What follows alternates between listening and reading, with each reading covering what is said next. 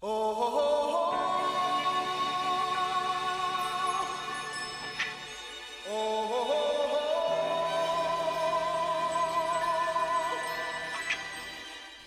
Phone Booth Fighting. I'm Richard. He's Frank. This is the podcast that we do twice a week. One day late this week, and we apologize for that. We had some scheduling issues to work around, which means we're going back-to-back 2 nights in a row.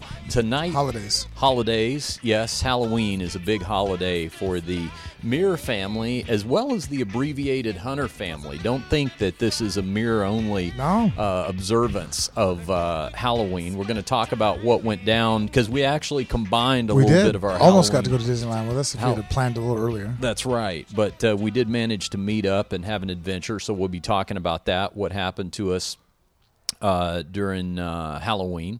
So we will tell you all about what went down for Halloween and how we celebrated and all that sort of thing. A couple of programming notes tonight. The great Eddie Bravo is going to join us. It's EBI week, Frank. I always get so excited when it's EBI week. EBI 9 is coming up Sunday night at the Orpheum Theater in L.A. You and I are going to be there. We don't miss these events. And Eddie Bravo comes on as per our tradition now and gets us very excited about the submission-only grappling tournament that bears his name. So he's going to be on with us. And then on tomorrow's episode, we are going to talk to the great Chael Sonnen, who Chael is going to be very happy about something. He does not know this yet, and I'm going to keep this under wraps until we have him on tomorrow night. I can only imagine how he will revel in this news. We're going to share it with our live streaming listeners first. Chael, as of this week, became our most downloaded guest in Phone Booth Fighting history. Oh, nice. That's right. His episode, the last episode... It's always a good soundbite. Yeah, the last episode that he did with us is become our all-time record holder in terms of our most downloaded episodes. So he is a ratings juggernaut, that Chael Sonnen. And we'll be talking to him. It's a little pre-election talk. We'll be getting into that with him. It's always fun when the three of us talk some politics. We'll also be talking about the latest developments in the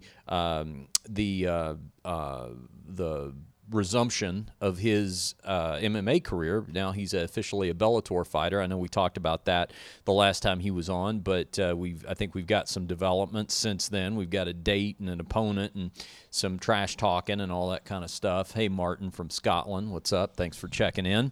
What time is it there? Yeah, what time is it in Scotland, Martin? 6 in the morning. Let or us something? know. Yeah, did you get up early with us or what? Yeah, we'll be streaming video tomorrow night as well, Justin, to answer your question. But Chael is going to be joining us, and we also have some news that we will reveal that has to do with our own Frank Mir that may or may not have a connection to Chael Sonnen. I'll go ahead and take one thing off the table. The two of you are not fighting. That is not happening. As of yet. Right. Maybe by tomorrow night we'll have that deal worked out. But anyway, we'll reveal all that tomorrow night when we talk with Chael. First things first, though, Eddie Bravo on the guest line. Let's get right to it. Let's talk EBI. Frank, joining us on the guest line right now is the great Eddie Bravo. That must mean one thing. Eddie, it's EBI week. You know how excited I get for EBI week. EBI 9 is this Sunday, again, at the Orpheum Theater in L.A. You can watch it on UFC's Fight Pass. Tickets are available, and you can get those at EBIofficial.com. It's Eddie Bravo. It's EBI 9, and Eddie, that's 8 more than you were counting on having, right? Yeah, it's crazy. I can't believe we're 9 shows deep. It's insane. Now, this is going to be the light heavyweights for the first time, right? Yes, first time. Yes. All right. Now, give us a rundown of what's going to be the same and what's going to be different because, for example, I know arguably one of your fastest rising stars, Gordon Ryan, is going to be in this tournament, but we're also going to see some newer faces because we haven't seen the light heavyweights compete before. Well, we had a new revelation today. We have good news and bad news. Uh-oh. You want the good or the bad news first? Frank, what do you want first? I always go with bad first, end on a pleasant note. Okay, give us the bad, and then we'll end on an uptick. Okay, the bad news is Gordon Ryan is out. He got cut in training, a big cut over his eye, so he's out. He was trying to get that third belt. Yeah. He was after that third belt, but now he's out. That's the bad news. Okay. Now the good news. The good news is the only other guy in EBI who has 2 belts who would like a third is Gary Tonin, his instructor. So Gary Tonin steps in for Gordon Ryan. So really, I mean, they're both on top of the world right now. So we got a lucky break that we lost one of our top guys, but we gained another top guy. Okay, well that is truly some good news because on a personal level, Gary Tonin is my EBI man crush. He's my favorite grappler in the whole EBI leg lock and schematic right now. But let me ask you about that because I could have sworn I saw on, I think it was Gary's Instagram a couple of days ago, that he had actually taken a deep cut and he was on his way to the hospital or something. Did you hear about that? Yeah, I did hear about that, but apparently it's nowhere near the size of Gordon Ryan. So okay, Gary Tonin's he's down, he's into it. Now, why is Gary your favorite grappler in EBI? I think for a couple of reasons. One, I really like his personality. We've had him here on the show. I just think he's a very engaging guy, and I'm a big fan of the cerebral martial artists. That's why I hang out with Frank all the time. But also, because of this whole leg locking revolution and being a low-level grappler myself, I'm fascinated with learning the leg locks. They were kind of forbidden fruit the whole time I was a white belt because like a lot of schools where I went, they didn't want to show you that stuff because the average novice may not know what they were doing and they didn't want to risk injury and stuff. So once I got a blue belt, then guys really started showing me stuff, and it's just gone hand in hand with my EBI watching experience because it's like I've been learning. It's kind of like learning to play guitar and discovering Van Halen at the same time. You know what I mean, Eddie?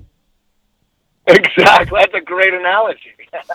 Yeah, so that's what makes me a fan of his. And honestly, and I know you and I have had this conversation off the air before, I think one of the great things about the EBI franchise right now is in addition to putting on exciting shows, you guys are also building personalities like Gary or Eddie Cummings or and not just the Danaher guys, but that we're starting to see some personalities emerge, which is from being around the UFC all these years, and Frank can attest to as well. It's very important to have that because newer fans, more casual fans, have to be able to relate to who they're watching, not only their skill set, but little, idiosyncrasies of their personality, too. Yeah, it's, it goes both ways. It's a symbiotic thing. We provide the stage, but, you're not going to be a star just because you're on that stage. You got to perform, you got to win, and you got to take people out. And that's exactly what Gary Tonin, Gordon Ryan, Eddie Cummings, Gio Martinez, that's exactly what they do. They go in and take people out. Now, how with Gary stepping in for Gordon Ryan? I mean, this is a light heavyweight affair. Gary holds your 170-pound title. How naturally big is he when he's walking around? I mean, how much of a weight disadvantage is he going to be at compared to somebody like say Vinny Magalhães, who's also in this tournament, right? Yeah, he's definitely going to be the smallest guy in the tournament. But Gordon Ryan is not a 205er either. He's a tall guy, and he could put a lot of weight on because of his lanky, long body. But Gordon Ryan could get down to like 160. So they're guys. Maybe Gordon has a little weight on Gary, and Gary will probably show up 180 max. So he's going to be outweighed by 25, 30 pounds at least. Now you also had and that you see all this on the EBI 9 countdown show, so you can learn a little bit about the grapplers you're going to see on Sunday. You're also showcasing some newer faces who maybe have been too big to compete in the past. So maybe give us an idea of a couple of the the newer components that we'll be seeing. And while they may be new faces, they come from in some cases familiar camps. Like I know Denny Prokopos and 10th Planet San Francisco. He's got a guy in there and stuff like that. But we're going to be seeing some new guys, right? Yeah, Adam Staknoff, he is Denny Prokopos' black belt. He's my black belt. Yeah. Representing 10th Planet, of course. This is his first appearance at EBI. He did the ADCC trials and submitted 3 black belts, Gogo Blast, a triangle, and a guillotine. He has super high power finishing capabilities. And also we got a Gibson Ta, who's a Brazilian, who's been doing jiu-jitsu his whole life. His dad was a jiu-jitsu instructor, and his brother does jiu-jitsu. And he has submission wins over guys like Buchecha, Hector Lombard, Jeff Munson. So Gibson Saw, a lot of people are predicting Gibson Saw to win the whole thing. He's in there. Of course, we have Vinny Magalhães, who's an ADCC gold medalist. He's probably favored now to win the whole thing since Gordon's gone. Vinny was probably favored to win, even with Gordon in the lineup, because of his size and his experience. But you never know. Gordon could have took it easily. Who knows? Who knows how it's all going to turn out? We got a fantastic heel hooker from the Atos camp named Jimmy Friedrich. He was an EBI 6, lost in the first round to Richie Boogeyman Martinez. But make no mistake about it, this guy has some serious star power. He won the Meadow Morris Challenger, and he's a big guy with super, super polished professional leg locks.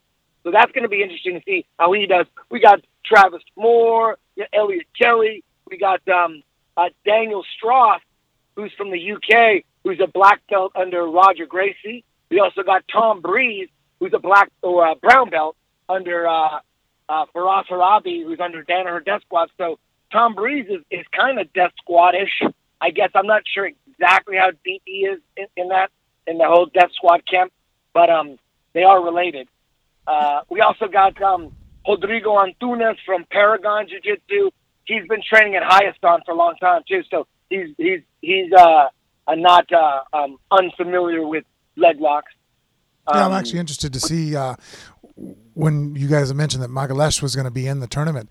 I remember the first time when I came down, I think it was the Absolute in EBI 6. I was sitting there, and I think every fighter, we do that. We sit there and go, well, how would I do? And you sit there and start measuring out yourself. And I remember thinking, I'll do well against everybody except for who would I not want to face? And I was like, Vinny Magalhães, because I've trained with him for several hours on the mat, and I've never met more of a pain in the ass of anybody to finish. I've had the guy, I remember one time I had him in an omoplata, and I reached over, grabbed the footlock. It's a finish that I usually am a pretty high percentage on. I have the toe hold. I'm cranking on it like crazy. I have it all the way pushed, twisted around to his hip, and I'm like looking up at my training partner, and he's just looking at me like and shrugs his shoulders. I don't know what to tell you to do. I'm like, I don't know either. This guy's joints just aren't built like normal people's joints. Yeah, he had an armbar situation against Fabricio Verdum in ADCC a while back where he was caught in a full-blown armbar by Fabricio, and he didn't tap, and he escaped and won. Yeah, and I knew how Fabricio felt in that situation where, I never could, get locked up any power moves on Magalhães anytime we train. But, footlocks and heel hooks, I feel very comfortable with. I enjoy leg attacks. And I remember the whole time, I'm like, you can't submit this guy with a leg lock. You just can't. His knees, his hips, for whatever reason, I just could never get enough. I mean, he's obviously a high-level black belt in jiu-jitsu, and you can't get 100% tight position on him. And even as you get it to 85%, 90%, his physical genetics are just, the guy's flexibility, he's built like an Adonis. I'm like, if anybody was born built to do submission grappling only tournaments, it's this guy. So the minute you guys announced Vinny was going to be in there, I'm like, I have to make it out there. This is exactly the one matchup immediately I thought about when I first started really vesting some interest in the whole submission-only grappling tournaments.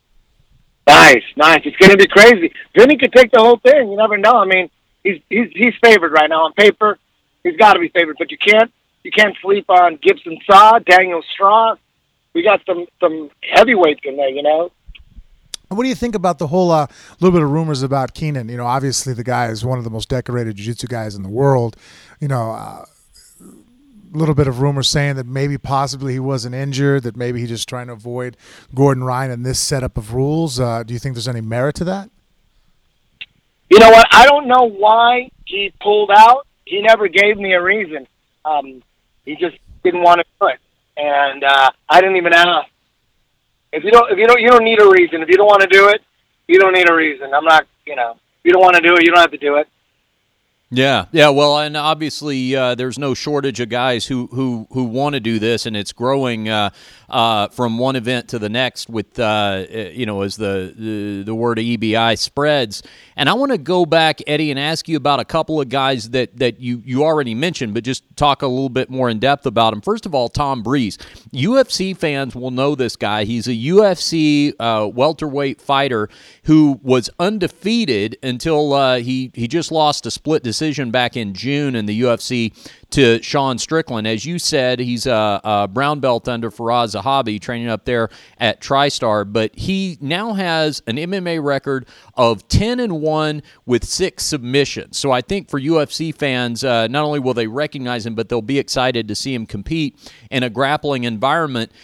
I guess my question about this, Eddie, and I'd love to get your thoughts on it, is do you think a fighter that has MMA experience, especially at the top UFC level like Tom, has either maybe some type of psychological advantage given the fact that he's, been in there getting blasted in the face and stuff like that? Or could it possibly be a disadvantage because he's not really anticipating the slow, methodical pace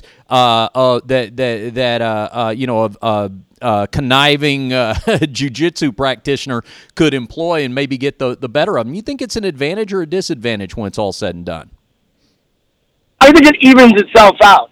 I think the experience under the big lights in front of millions of people, that definitely helps. That definitely doesn't hurt.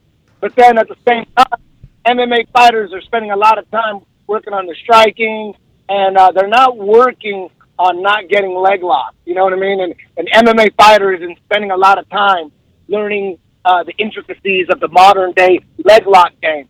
And in EPI, you got to be on top of that every day. So that's the disadvantage there, is that MMA fighters aren't working on the sub-only game as much as pure sub-only fighters are. Now, there's been talk about the open hand strikes being introduced into EBI. Is that starting up in this tournament? No. Starting, this is EBI 9. EBI 10 is 1 month from today, December 2nd in Mexico City. That's going to be the 135ers. Gio Martinez is the 135 champ. He's going to defend his belt. Eddie Cummings is moving down to 35. He wants that belt too. Then the first show in 2017 is going to be in February. It's going to be the welterweights. That's when we're going to bring in combat jiu-jitsu. But it's not going to be the whole thing. We're going to have a 16-man tournament. We're doing the welterweight. Gary Tonon's the champion of that. And then in between the rounds of the 16-man regular EBI rules tournament, like we're going to stick in a 4-man combat jiu-jitsu tournament in between every round. So you need 3 matches to do a 4-man tournament. So that's what we're going to do. We're going to use those 3 spots in between the rounds of the regular tournament to interweave a 4-man combat jiu-jitsu tournament, which is basically EBI, but as soon as one guy's on the ground, you can throw palm strikes to the face. Only to the face or to the body, everywhere? To the body, everywhere. Just like anywhere that you would be able to punch in an amateur MMA fight, palm strike. Face, side of the head, obviously not the back of the head, but the body, the chest, What was the inspiration for bringing that along? I mean, I'm a big proponent of trying to, and that's why I really thought, you and I probably think the same, we have to, that grappling needs to be as close to real fighting as we can possibly make it, because obviously then, what are we doing? We're just doing decorated Tai Chi then, because, there's no, if that doesn't have a carryover. And that's why I think you yourself probably, went away from the gi. You're like, well, I can never cross choke somebody in my guard in a real fight. Why am I going to train and practice this? And so now with the open hand strikes, to me, it's like, wow, that's actually another way that now I can safely, relatively safely, no one's going to break their hand. And, obviously the concussions and cutting are not going to be the extreme with a closed fist or with an elbow. But now you have guys able to simulate grappling in a very realistic atmosphere. It's like, well, pretty much this is going to look like an MMA match, not where guys maybe focusing solely on trying to win on a ground and pound, slap your bitch out type scenario. But as far as if I go for a heel hook, if I can keep you from slapping me, then I can definitely keep you from punching me in the face. And the carryover value is remarkable. Exactly. It's a style of jiu-jitsu that's best suited for MMA or a street fight. Bottom line, we're into jiu-jitsu for its practicality and its realism. So all we're doing by adding the palm strikes is adding just a little more realism and, it's keeping our jiu-jitsu a little more honest. I don't think it's really going to change the leg lock game that much. I think Eddie Cummings will still heel hook you even if you try to palm strike him. But what it's going to do, it's going to make you focus on leg lock positions that are safe and really, it's going to kind of cut out. And what it's going to do is going to bring a lot of power to the mount. Without strikes, the mount isn't that crazy. People let dudes mount each other all the time, like Gary Tonin lets people mount them and stuff. With the palm strikes, the mount becomes a super powerful position now. Well, I think it revigorizes the top position. That's the only thing that I kind of like. If you sat there, and I always try to play devil's advocate. That way I can try to look at a situation from both angles, right? You're a huge proponent of critical thinking as myself. And I look at it and go, well, what's the one downfall right now of the EBI rule system? And I'm watching, I'm like, oh, man, there's no real incentive really to get on top. It kind of exposes your feet, and guys right now, you see them both sitting to guard, and I'm like, well, that doesn't really carry over to MMA too much. Guys are going to want to be in top position because you can strike, and not that, and I think I personally find it easier to submit people when I'm on bottom. I have more limbs at my disposal. They're having to worry about their balance and sweeping and other aspects where it makes it, more conducive to actually being on the bottom until you start trying to punch my teeth in, and then I have to change the game up a little bit. So the fact that you added the, the palm strike, I'm like, well, shit. He must have read my mind. That kind of fixes the problem there, because really before with point jiu-jitsu, how do you give people the, an incentive to try to be in a top position, which is pretty good to be in a fight in the top position? It's like, well, give them points. Well, then you had guys corrupting that system going, well, I'm not really going to try to jiu-jitsu, or I'm not going to try to submit you. I'm not going to do anything that applies to a real fight. I'm going to take you down, win on points, and hold you. And I'm like, well, what are you going to do? Some guy tries to, beat your ass on the way to the car. You're going to pin him down and hold him for 15 minutes? That's not fighting. And that bugged me. And then you came up, with a really great system with the submission-only grappling and, the way to finish to where it doesn't finish in a draw like the Meta Morris has a nightmare with.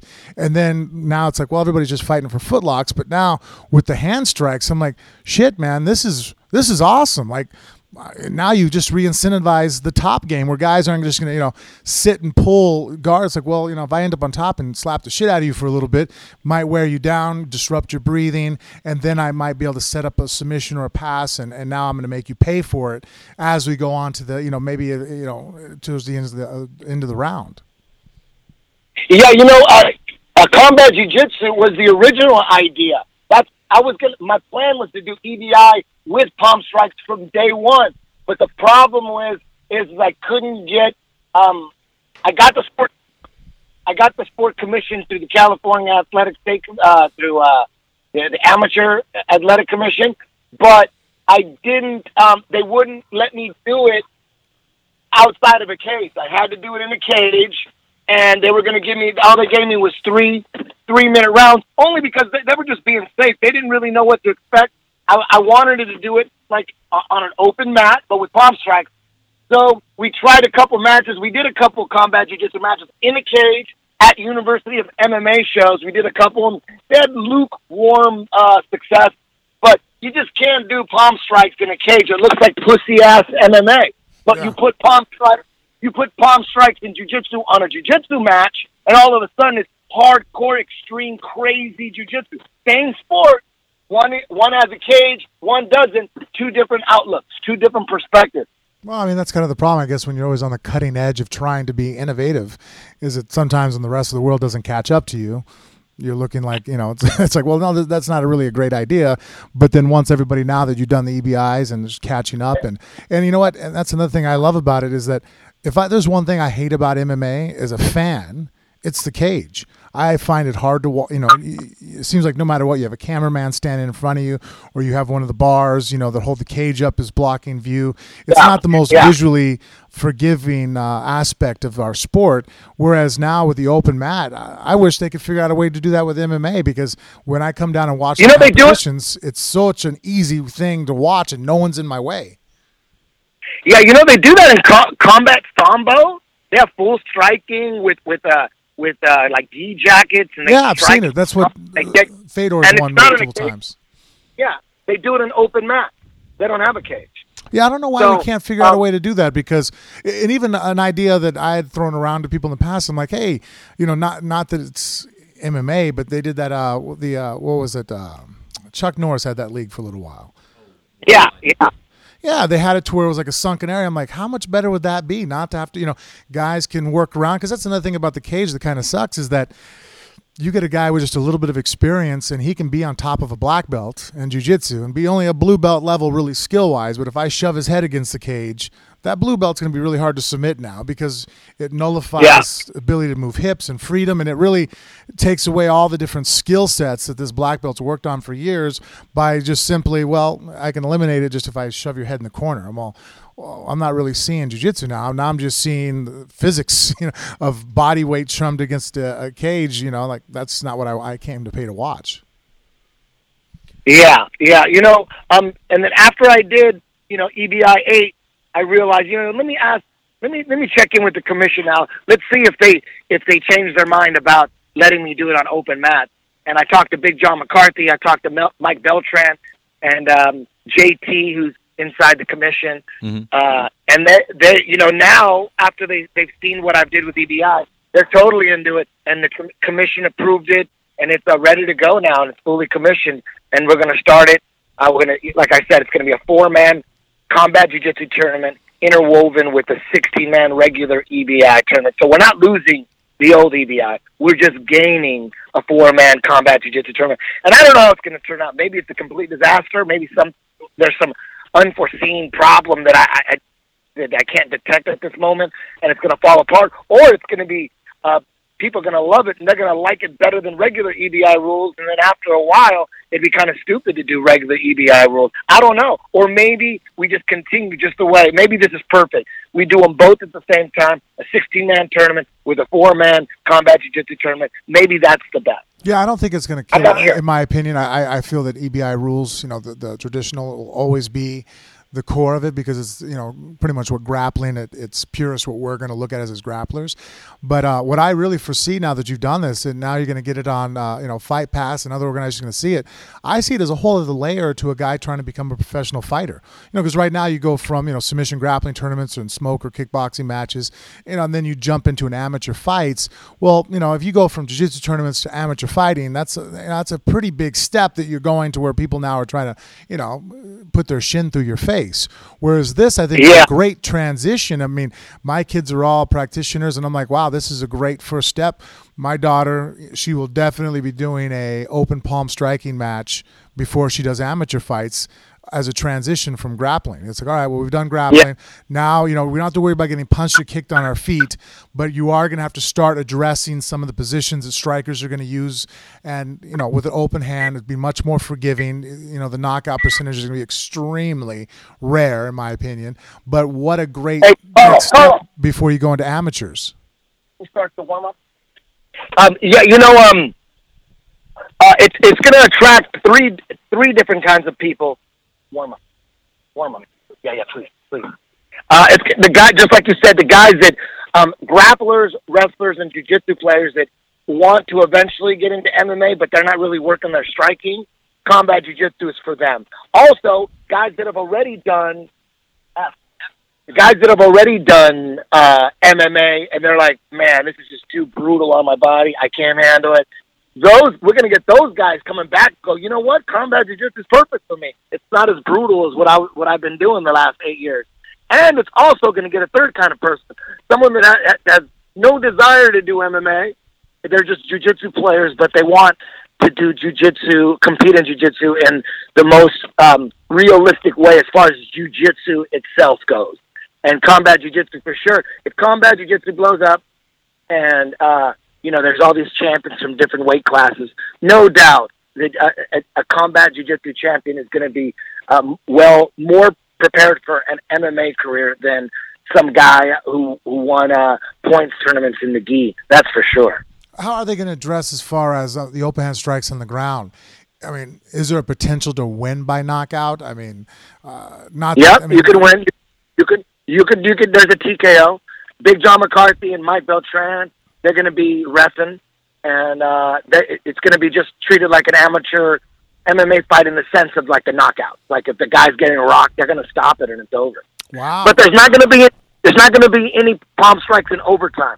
When you get into overtime, no palm strike. Okay, so if I have your back, I can't just start teeing off on you to open up the choke. In overtime. In the regular in regulation, if you get a guy's back, you could tee off on him. Okay. Just like but in the overtime rounds, no, it's going to be regular EBI overtime. Okay, that's interesting.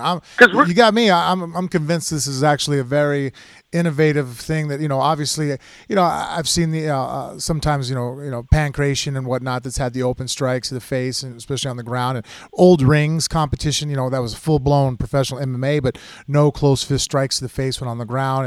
And, but I think this is actually, now that people are going to be exposed to something that, that you're, necessarily that you maybe not invented, but you're really going to put on the biggest stage it's ever been on before. I see this being a huge thing for a lot of guys. And, like I said, for people that are running amateur tournaments or amateur competitions, this is something else they can sell people on. This is, I think, an easier step. If I'm just a jiu-jitsu player and I want to go do fights, amateur fights, that's still a daunting step to go in there and, you're getting punched and kicked for real.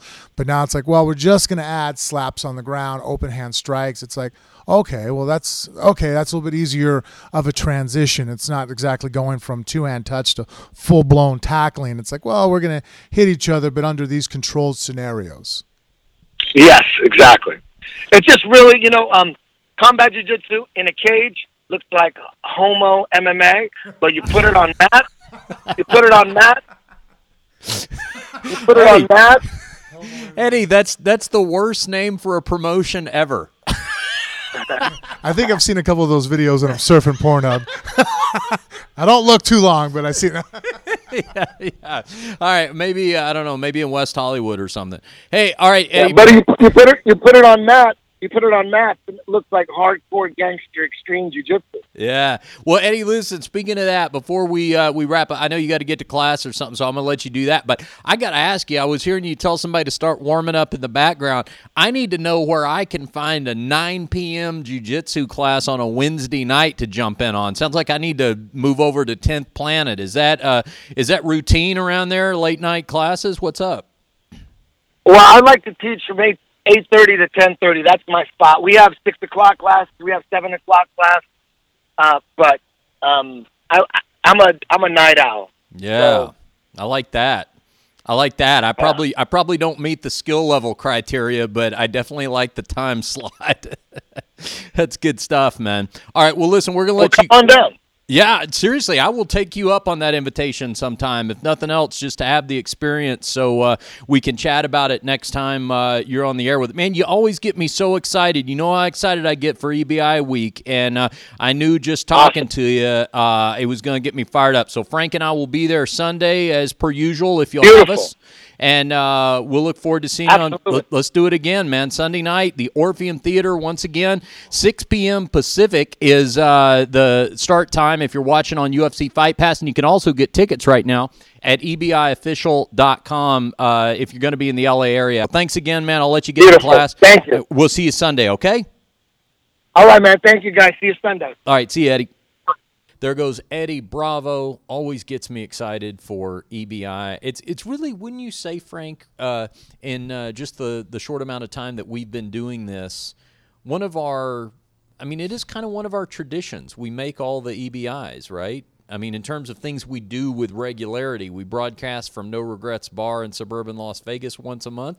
We go to EBI Invitational once about every 8 weeks, right? Yeah, so far, ever since the first one you introduced me to, and brought me out there for their Absolute tournament, and we got to see Jordan Ryan make his first real big main stage Stardom debut, and since then, we've been catching them on a regular. And Sunday will be no exception. Now, speaking of tradition. Oh, we can have our one guy come join us again?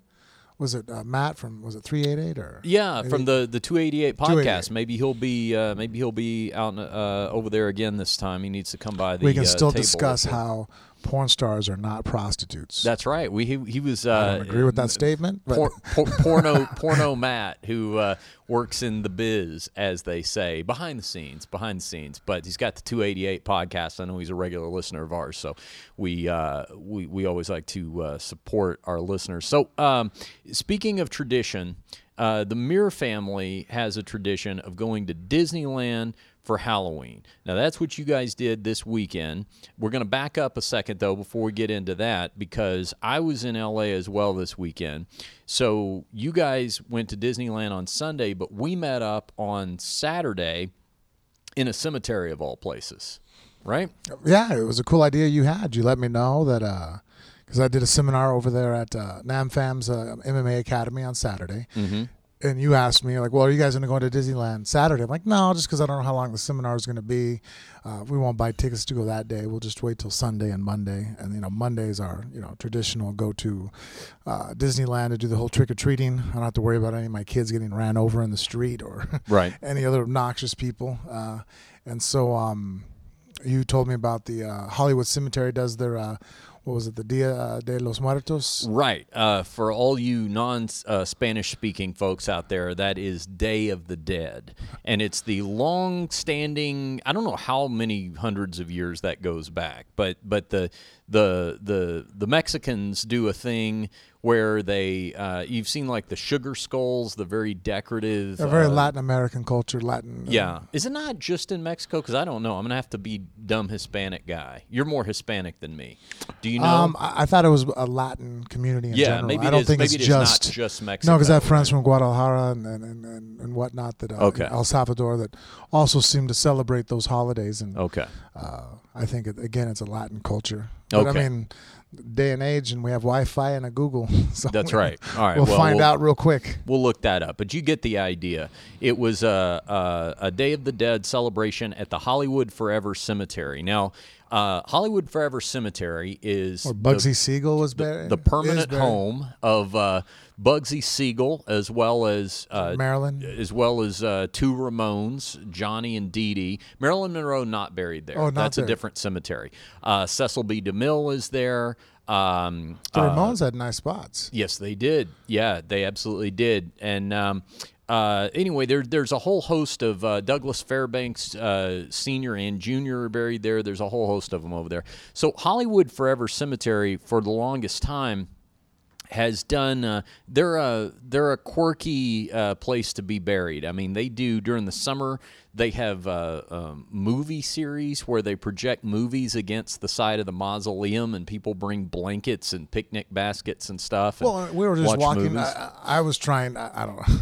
Be a little bit more respectful as much as I could, but when we were trying, for example, to get to was it one of the Ramon brothers get to his headstone? Yeah, I was trying to make sure I didn't walk directly over someone's grave. Right. But everybody else is just standing there, and I'm like, hey, how would you like to be buried here?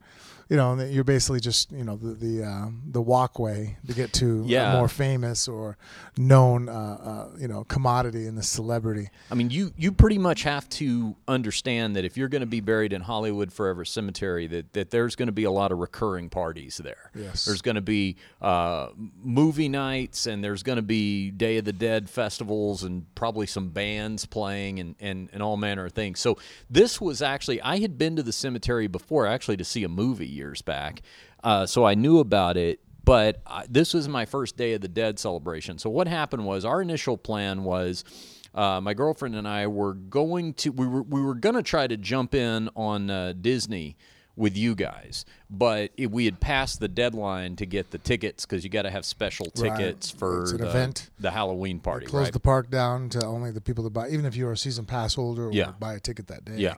You have to have a separate ticket to come in after. I think they start pretty much. Was it 3 or 4 o'clock? You have to have a wristband, and then they start from the back of the park and basically don't let anybody on any rides that doesn't have a wristband, and then security slowly just starts making it to where it's kind of a very soft exit nudge. It's where it's like, well, you don't have to leave, but then you got to stand over there. Yeah. So then it becomes so inconvenient that everybody just decides to leave or, get a wristband. I see. And we knew it was an official sellout because Mrs. Muir called up and tried to work her magic. She tried to get us in. I know how persuasive she can be. So if she couldn't pull any strings, then it must have been a legitimate sellout. So next year we'll do that. But I thought, okay, well, I got to come up with something creative because like your Jennifer, my Jennifer recognizes Halloween as her favorite holiday.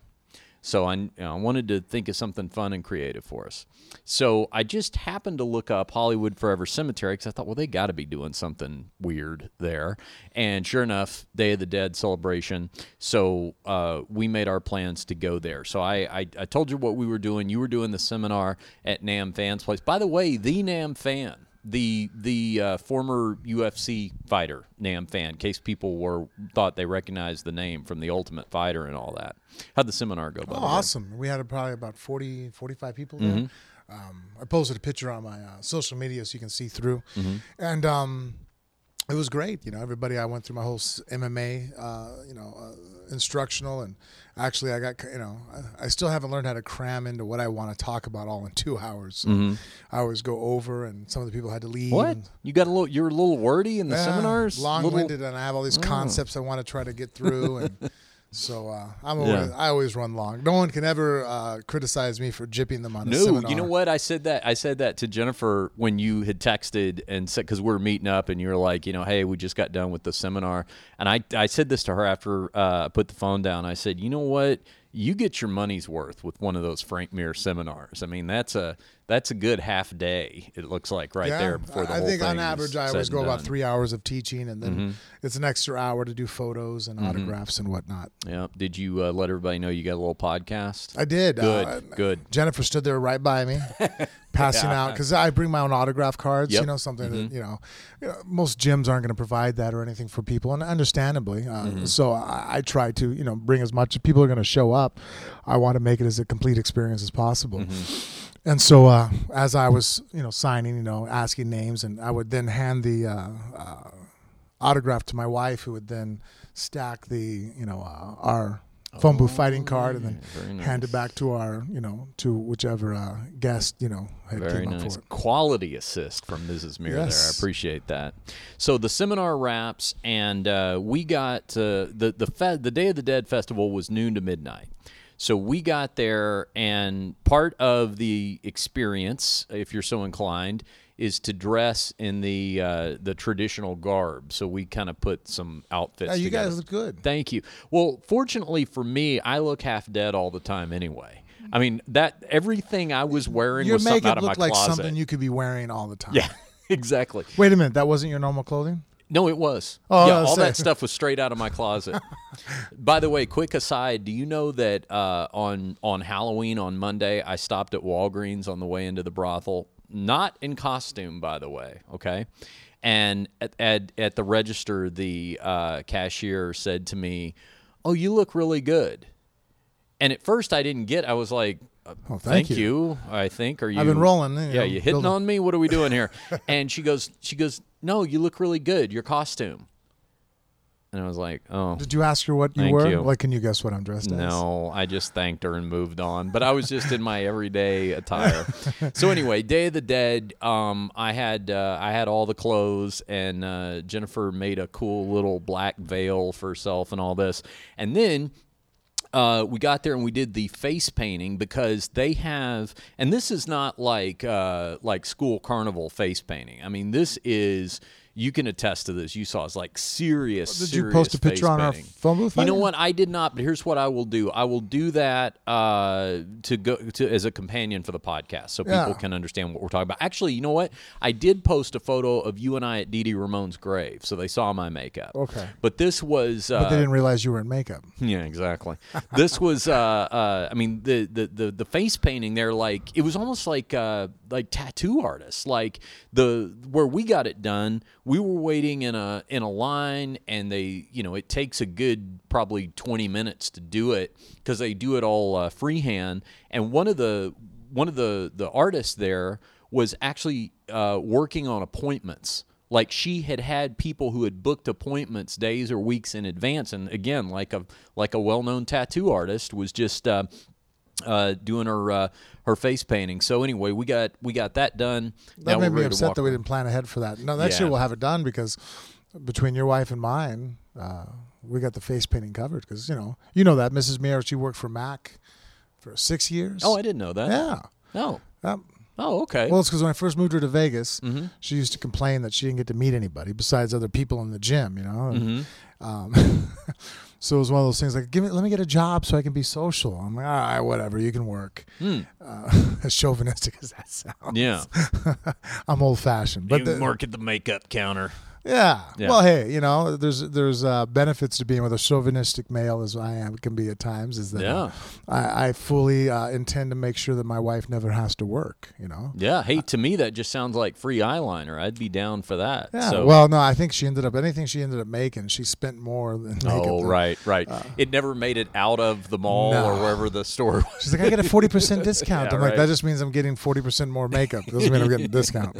Yeah. And so she worked there for quite a few years until the kids started getting a little bit older, and then Ronan was born, and I was like, no, it's too hard for me to train and come home and directly start changing diapers and waking up in the middle of the night. So good. Well, that next year, so the makeup thing we'll have handled. Yeah, that'll come in handy because with the mirrors you got a lot of faces to cover there. Like we even tried to, once you guys got there, tried to get in the face painting line for the kids, and it was just too backed up at that point. No.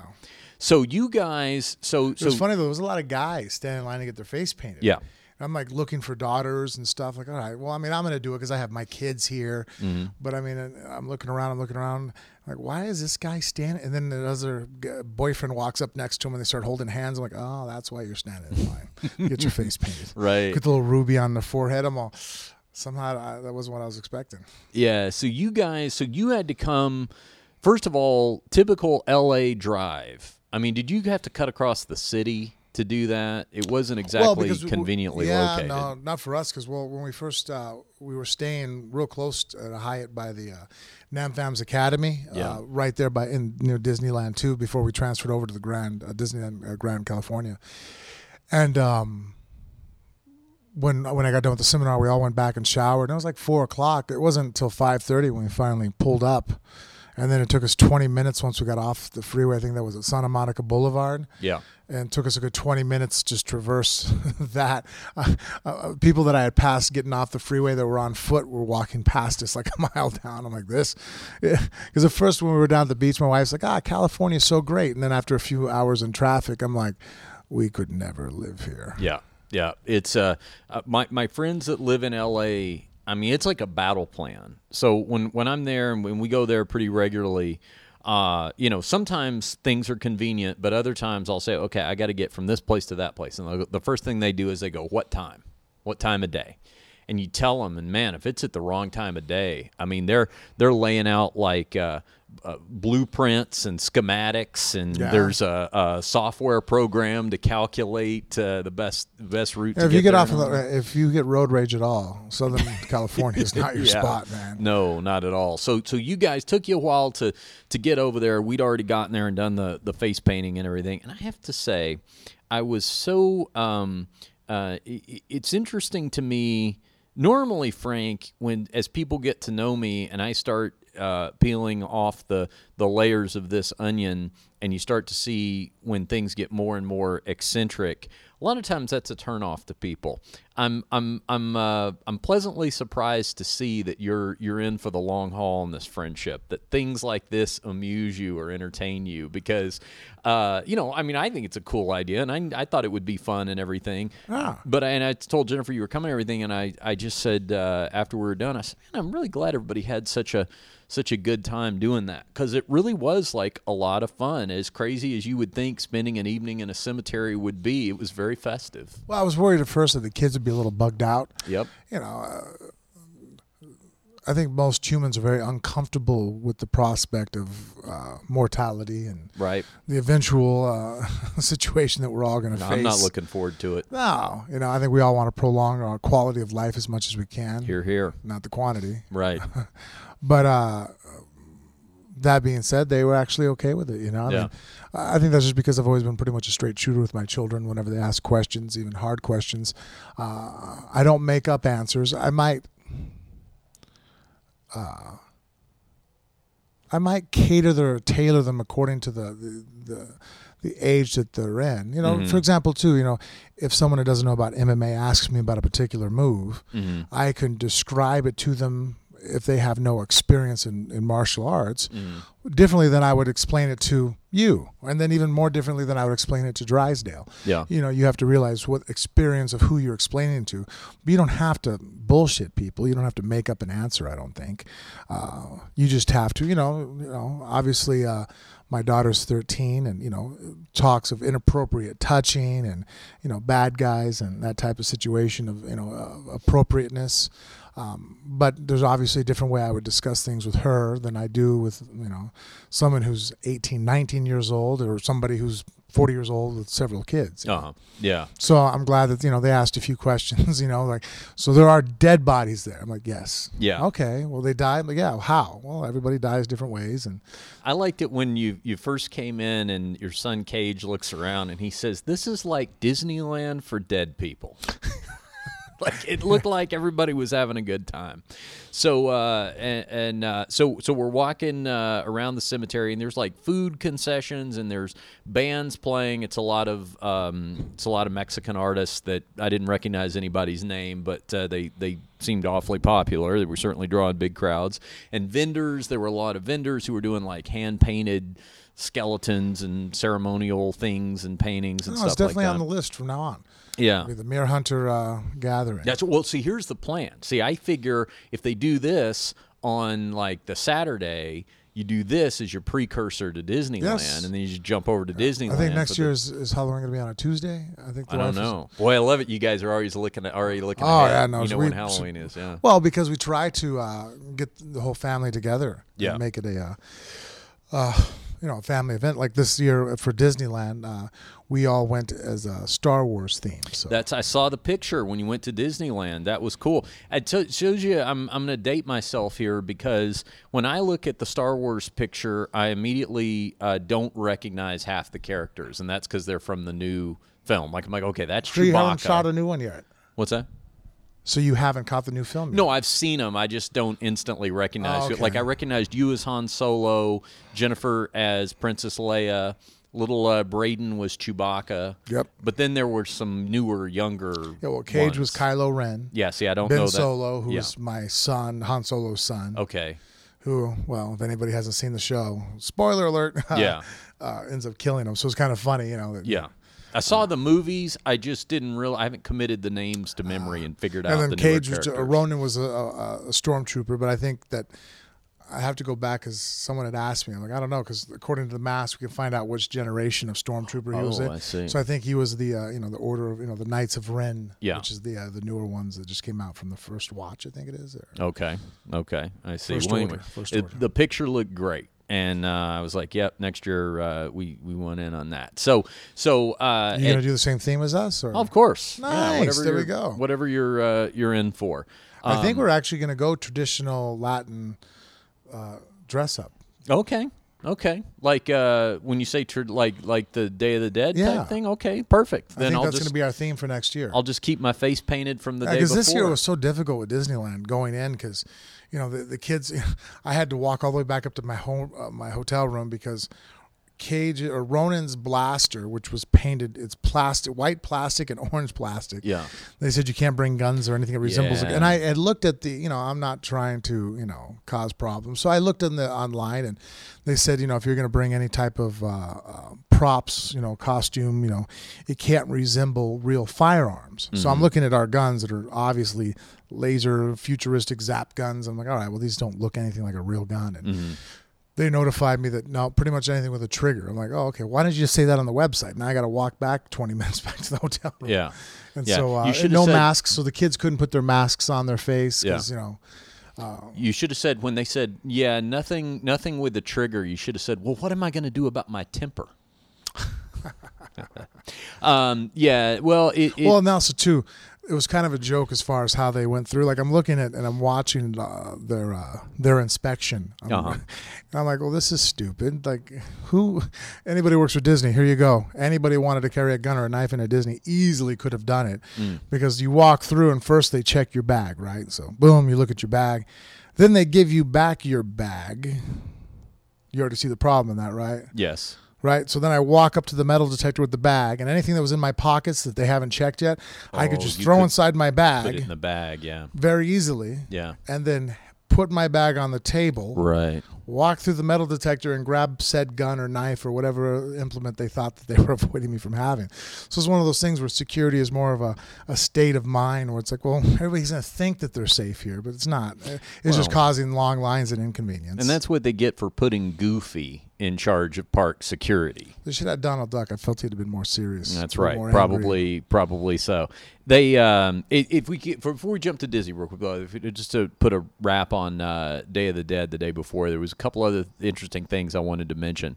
So one, it is as much of a positive environment as I believe growing up Mirror is, and I've told you this. I think this would be a great place to be a kid and grow up and feel all the family love and everything. It is concerning me that none of the kids seem to be particularly familiar with who the Ramones are. So that's going to be my contribution. You have to help them out. Well, you brought over the electric amp. Yes, yeah. We're going to start jamming here at the house, and we're going to start with the Ramones. And I did like how when I gave a Ramones seminar at the cemetery, and Frank was like, "All right, kids, gather around, everybody get in where you." Oh, when you hear." started talking, I'm like, all right, come on. Yeah, got to explain. Uncle Hunter's about That's to right. talk. Got to explain who Johnny is, why Dee Dee is the most important of all the Ramones, and that sort of thing. So we're going to be covering that material in my seminar. But I also found it amusing when we went to the mausoleum. They have several mausoleums at Hollywood. By the way, they have a website, a very cool interactive website. If you look up Hollywood our Forever thing's Cemetery. What, the video?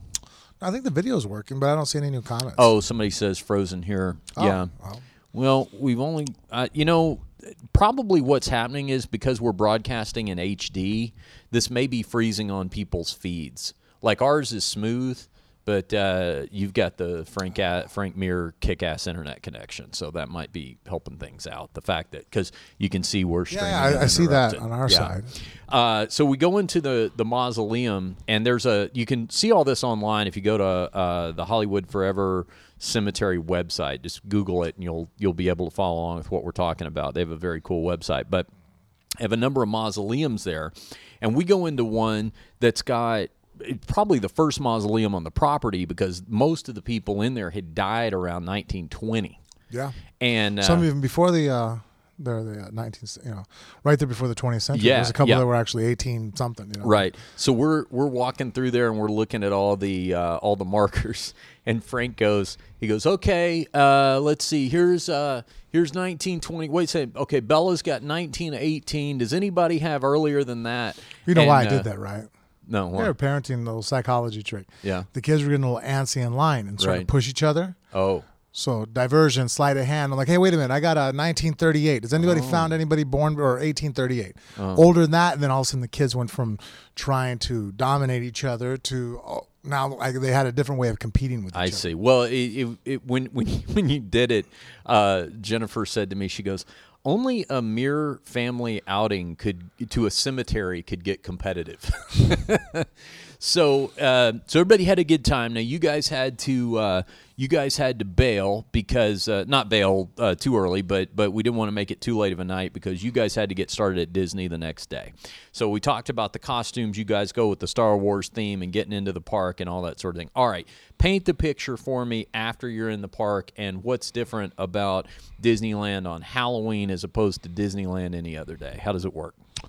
Well, one of the biggest things is that actually the characters they have out, usually what they do is normally where you would see Mickey Mouse or Goofy or Donald walking around or maybe one of the princesses. Or, what they do is they do all the villains. So now you can see Maleficent or the Wicked Stepmother and Snow White walking around, and they'll do pictures and they stay in character. It's pretty cool because, if they're a bad guy in like Cruella de Vil, she's obviously a villain.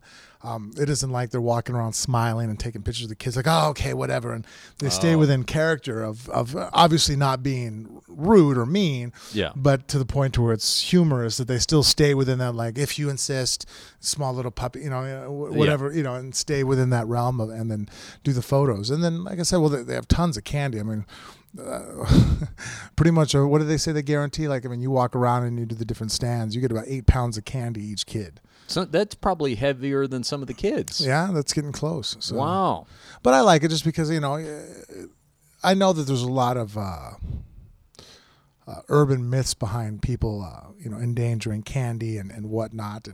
And actually the percentages are extremely low when it comes down to it. I think actually there's a guy in Texas that tried to kill his own kids and poisoned their little sugar things that come in a straw. Right. The pixie sticks. Pixie stick. That was me. That was actually the family I left behind before I moved. You So don't know his that part kid died of like, was it arsenic? Yeah. And then they found out, they traced it to the candy and found out that it was actually the dad that put it in there. But, that being, the situation, you still, it's kind of nice not to have to go and check every piece of candy. True. And also, one thing that always makes me nervous is that, when you're walking up and down the neighborhood, people are out driving and not everybody's as conscious of kids as you would like them to be. And, they're flying down residential areas going 35, 40 miles an hour in a 25-mile-an-hour zone. And, kids are going to be kids. And, oh, look at that house. And they bolt out. And I'm trying to watch all my kids and keep everybody safe. And I like the fact that once we step in there, I know that I don't have to worry about vehicles, which to me is one of the most dangerous things on Halloween night. Everybody's wearing masks. They can't see well. And, accidents happen. And, it's a safety thing. So I feel more comfortable there with the kids and they can enjoy themselves. And I'm a lot more responsive when I'm in my wife hates it when we go somewhere.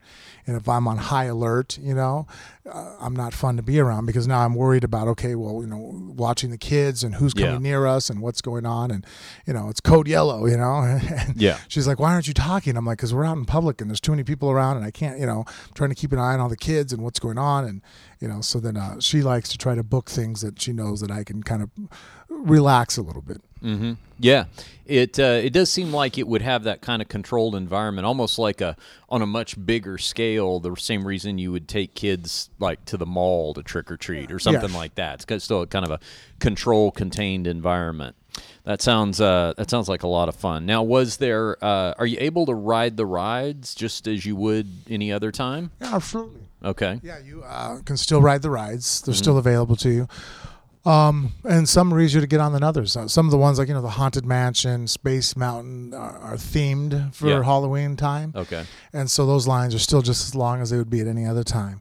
But the other ones, Autotopia, for example, the kids love to do. So, it's a 5-minute wait. We jump on there and we just ran through the line several times. Mm-hmm. Did you ride the Tower of Terror? It's going away, Yep. We did that Sunday with when we were on tour. Yeah. So I just made my first trip to Disneyland for my birthday in September, and I'm already upset about this decision to do away with the Tower of Terror. And I saw our friends over at Fighter and the Kid. Brendan Schaub and Brian Callen have taken this position as well.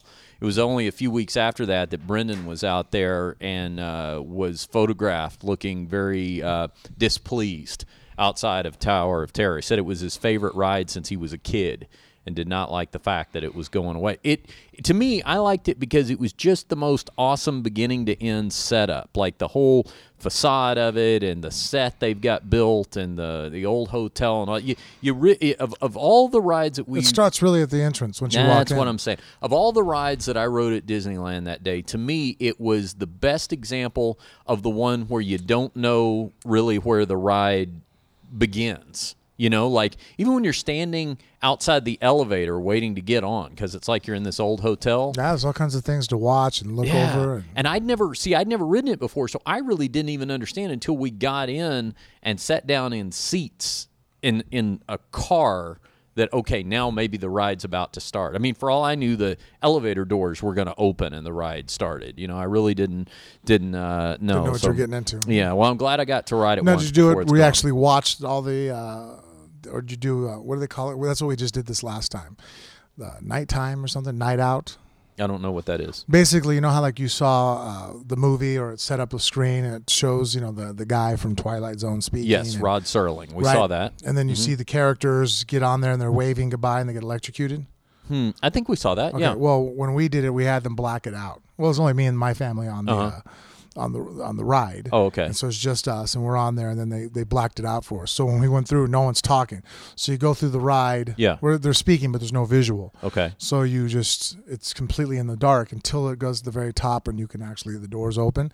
Makes it creepier. Oh, it does. Oh, okay. Yeah, because now, I mean, you're in pitch black, and all of a sudden the elevator falls. Yeah, right. Do you request that? Is that how it works? I don't know how that works for. Okay, maybe it just wasn't working. No, I mean we were given the opportunity to ask either way, but that's okay. because we were in the back, and well.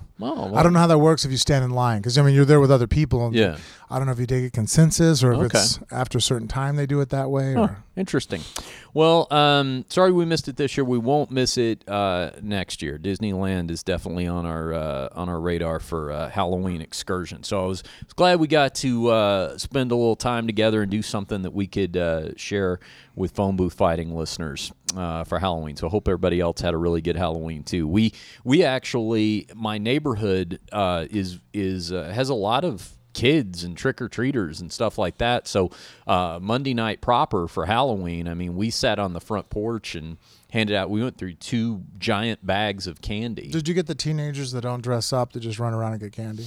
We got a couple of older kids, but they were costumes. Well, I don't care. You can be 50 years old. If you're wearing a costume, you can trick or treat. Yeah. I only sometimes have an attitude, and I won't hand out. In the past, before when we used to do that, I refuse to give candy to people that don't wear a costume. You know, if you're an adult and you're not going to wear a costume, unless you're trick-or-treating, I can see your small child next to you. But if you're some teenager that just thinks it's fun to go and get free candy, it's like, nah, you know, you didn't take the time to put on a costume. I'm not going to take the time to give you candy. No, that's right. You got to put forth some effort. So that was Monday night, and that was our Halloween evening. And it was nice to, as much as we would have liked to have been at Disneyland, it was also cool because I was actually in my house here in Vegas last year for Halloween too, but I think we went out later that evening, so we weren't there the whole time. It was just kind of cool to see. I mean, I guess I didn't realize that scenarios like that even existed anymore. It was like kind of like being a kid again. You know, I was like, wow, I'm an adult. I'm living in a neighborhood that actually has Halloween with kids that are going door to door. And, you know, there's kind of a communal neighborhood vibe. Plus, we did a lot of decorating on our house and stuff like that. So that was kind of cool to you know, be recognized as one of the more decorated houses and things like that. Oh, your house was real decorated? Yeah, we did some decorating. You know who you got to check out next year if obviously we'll be in Disneyland for Halloween, but before we leave, Damon, you know, the kids' baseball coach, he goes all out. Like, you think Mrs. Muir on the inside? Think about that as far as the outside of the house. Oh, okay. He has this year he had the you know, you can buy the projectors and project, you know, different like ghosts and demons on your windows, and so that way it looks like there's a witch in your window, and he does he does like a mini haunted house, and the kids from the neighborhood can come through and they walk through his little house, starting in the garage, and you know, yeah, he really goes all out. Well, you know, he's a Phone Booth Fighting listener. Maybe what we should do for next year is we should have a Phone Booth Fighting listener Halloween decoration contest. Like, we could get people to post photos and videos on our social media. We could pick a winner. Costume too. too. Yeah, costume contest. Maybe we'll Family theme, the best family theme. Compete with the mirrors. I like it. We'll give away a prize. There We'll you give go. away some prizes. All right, we'll do that for next year. Oh, here comes Bella with some real water. Get real at drinkrealwater.com. Nice to have those guys on board with us as always, keeping us hydrated. All right, so Frank, we're going to get to a couple of listener emails here in a minute. But first, I wanted to ask you, you proposed an idea to me a couple of days ago that we go vote together. Have you voted yet? I have not yet. Should we go vote together? Yeah, let's do this. You want to do that? Do you want to do it? Can you do it tomorrow morning? Yeah, tomorrow or Friday morning, whichever is better for you. Okay. All right. One of those two, we'll figure it out. We're going to go vote together. It's going to be a show outing. This was Frank's idea, and I thought it would give us something to discuss on the show. Because you're voting for Trump, right? No, I'm with her. And That's a good one with her. Yeah. This one is going to be so interesting. I mean, you've heard me talk about this with Chelsea, and I love, to me, the only sports that I always say, the only sports that I enjoy, I need the constant threat of total incapacitation for me to enjoy a sport. So that leaves me MMA and politics. And I love me some politics. I have my whole life. I've grown up with it. But this year is affecting me like none other because I had always thought that, knowledge of policy was basically the price of admission to politics. You have to know the basics, and then you can start debating who has more charisma and who's more likable and who looks better on television. Like Kennedy, Nixon. I mean, one was a lot more handsome than the other, but you couldn't argue that either, one of Wasn't them did that the not first know. debate that was televised? Sure was. Yes, it was. I remember watching a special on that talking And about thought to be very impactful because of it. because Nixon was kind of clammy and sweaty looking, and Yeah. here you have the The handsome guy, the young guy, the dashing guy. But both of them, albeit, philosophical opposites. because people that listened to that one didn't they think Nixon won? People that watched it. That's the word. You're absolutely right. And so, and this year's different than that. And so Tuesday night's going to be a tense one for me. I had thought about, well, am I going to do, election results watching party? Because, my brothel boss, Dennis Hoff, is running for an assembly seat in rural Nevada, and I've been involved in his campaign quite a bit. So I was thinking, well, am I going to, do Let's run for office. You want to? I think we could do this. You want to be my campaign manager, and I'll go ahead and run for a councilman? Yeah. Let's do it. Absolutely. Yeah. I think, okay, so the first thing we're going to want to do is what we refer to in politics as inoculation. That's where any of the sordid, seedy, negative stuff that can be used against you, we get it all out ourselves right away. So that'll be like the first 3 months of the campaign with you. Mrs. Mayor just has to come out and bitch on public about me. It's going to take forever. This mofo doesn't fucking do his own dishes. Right. Oh, we'll be lucky if that's the negative campaign ad they run. Pretty boring, dude. Yeah. So we'll get all that out of the way. Yeah, I like the idea. This is actually the first year that you are old enough to run for president, by the way. Oh, is it now? Yeah, you Or have 35, to be, right? Is what Yeah, it you is? got to be 35. Natural-born citizen, never convicted of a felony, and So far, we're good. And I believe never declared criminally insane. I think there's some other qualification. Not like officially. that. You're right. Yeah. So far you're good. If you can hold it together for another 4 years, you can run against whoever wins this thing Tuesday night. But no, man, we'll go vote together, and then Tuesday night. I think what I'm going to do, if hopefully what happens is it's an early night for my sake. Hopefully what happens is, because we're out here on the West Coast. Just how you were hoping the Cubs were going to lose just for the sake. Yes, I have no interest in baseball. By the way, we just saw Obviously, the Cubs win the I'm World much Series. more Republican than I am Democratic. Yeah. But I really hope Trump pulls it off, just for the sake of I want to see. Yeah, well, Jim Jeffries has a great skit about that right now, or a great joke about it in his latest special. He's like Jim Jeffries is very liberal, but he's like, there's a part of me that's just like, no, fuck it. Let's just do it. Let's just see what happens. It'll be funny. But yeah, I think Tuesday night my plan is going to be, so hopefully what happens is, because the polls on the East Coast will close at 7, which will be like 4 our time.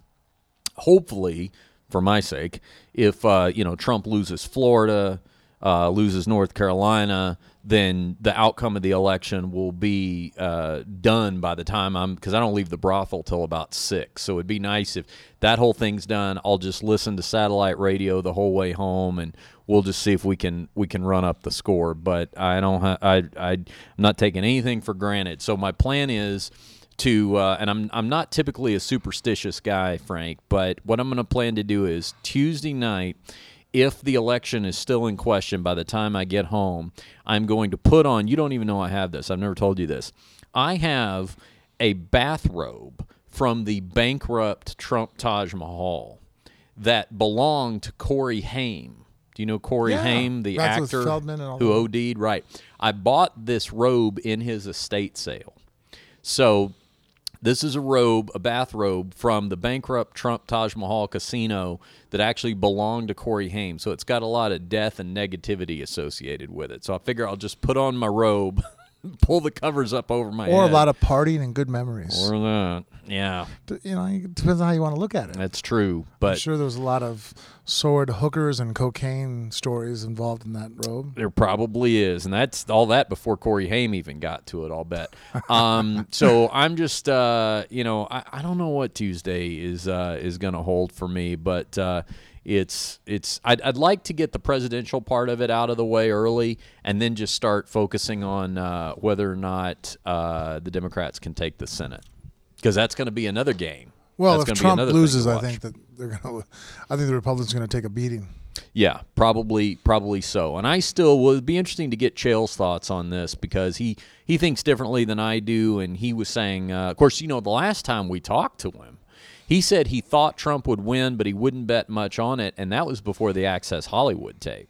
So I'll be interested to get his take on it tomorrow night and see if anything has changed. I mean, it was looking bad there for a while, but now with Hillary and the email investigation. Had a very rough week with some more emails coming out, and that goddamn Anthony Weiner.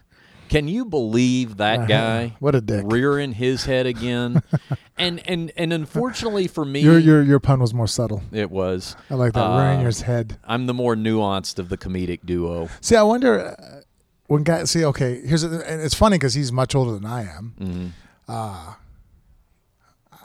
I wasn't really dating during the time you can send dick pics. Yes, but still, what I know of women. Yeah, you were having to take like Polaroid photos, and then most women don't find penises attractive. I've never closed the deal with a girl and pulled my dick out, and she's like, "Oh God, look at that! I can't wait to put it in my." You know what I mean? Like, I haven't spoken to a lot of women that find. Speak for yourself. Penis.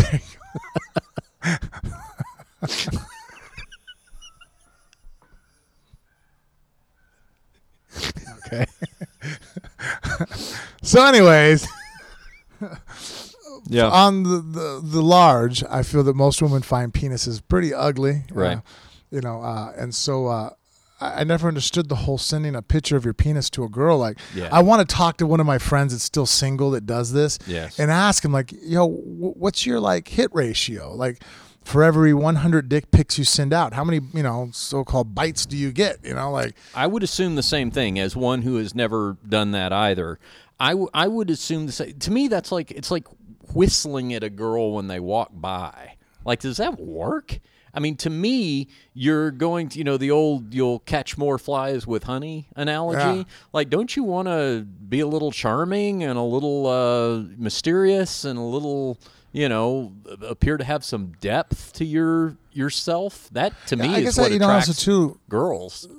I think the most successful hunts I've ever been on have been when the girl kind of gives you a clue first. Like, I believe that the man has to, make the first move, like that's just, I don't think women really admire a coward. Mm-hmm. So if you're going to sit there and go, I didn't know you really liked me. But I think women are pretty good about giving nonverbal communication. And, I can look over and go, hey, that girl's digging me. Yeah. Through, not necessarily through what her speech is.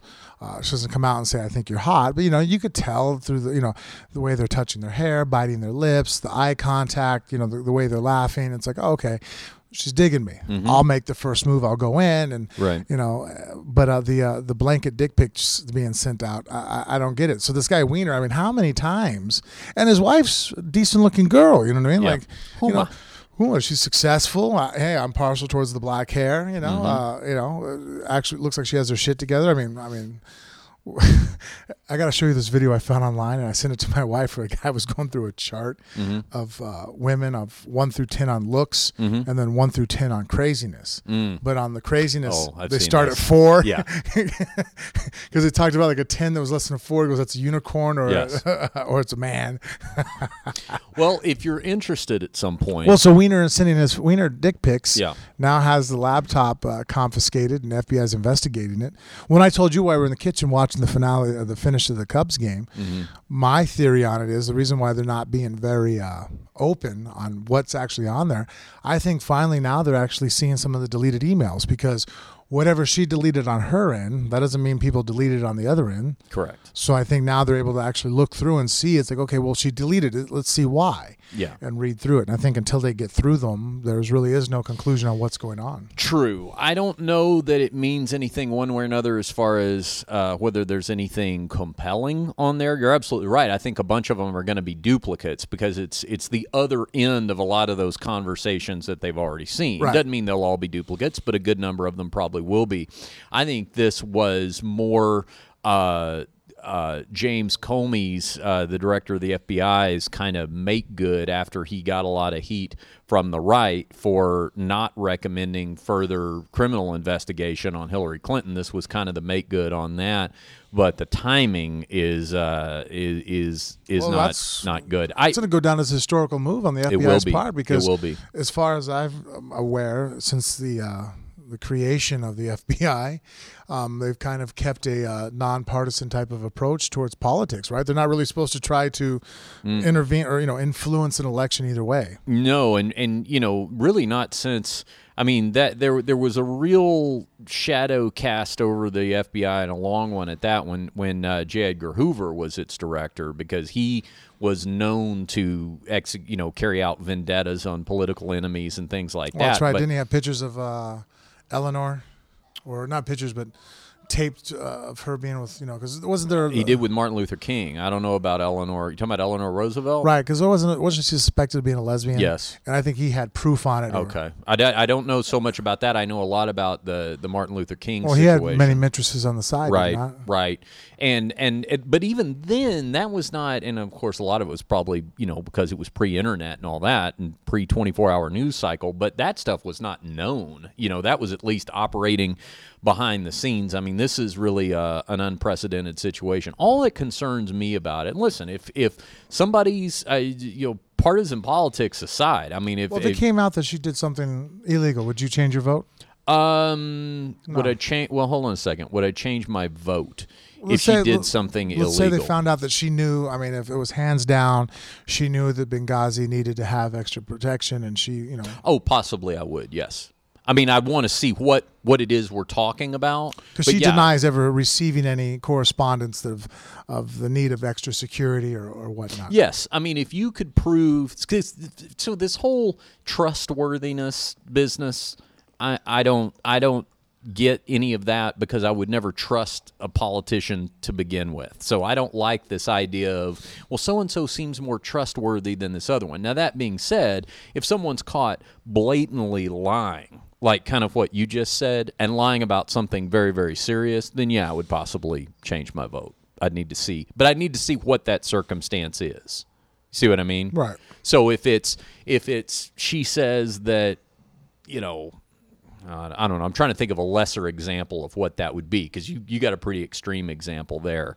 But no, it would matter to me. And I'm listen, she's my consolation prize to begin with. I mean, there's as a true liberal, I don't get a contestant in the finals here. My guy was Bernie Sanders, and he's already wrapped up. He's already been eliminated. So this when you say liberal, and you keep saying no one's really far left enough for you, right? I was watching a thing where it was talking about, or when I was listening, where did I get this information from? Anyways, they were doing a breakdown on the different politicians now, in D.C., and basically like 20 years ago, it was like, a very decent percentage, because they went off of their voting, were considered moderates. And Yes. now they went through and they found out there's like 4. Yeah. Like everybody's either much hardline right or hardline left, and you don't really have anybody in the middle. But you don't consider Hillary or Obama leftist enough for you. No, and I don't consider people like Mitt Romney or John McCain particularly far to the right. People like Ted Cruz are far to the right. I mean, Tea Party is far to the right. Establishment Republican is much more right of center. So my position is this, that the country has not elected an actual liberal to president since Franklin Roosevelt. And that was actually, I think, the last time JFK wasn't a liberal? No, JFK would have a lot more in common these days with Ronald Reagan probably than he would somebody like Mike Dukakis. Now, it's not that the Democrats haven't nominated a liberal. Mike Dukakis was pretty liberal, but of course he lost the election in a landslide.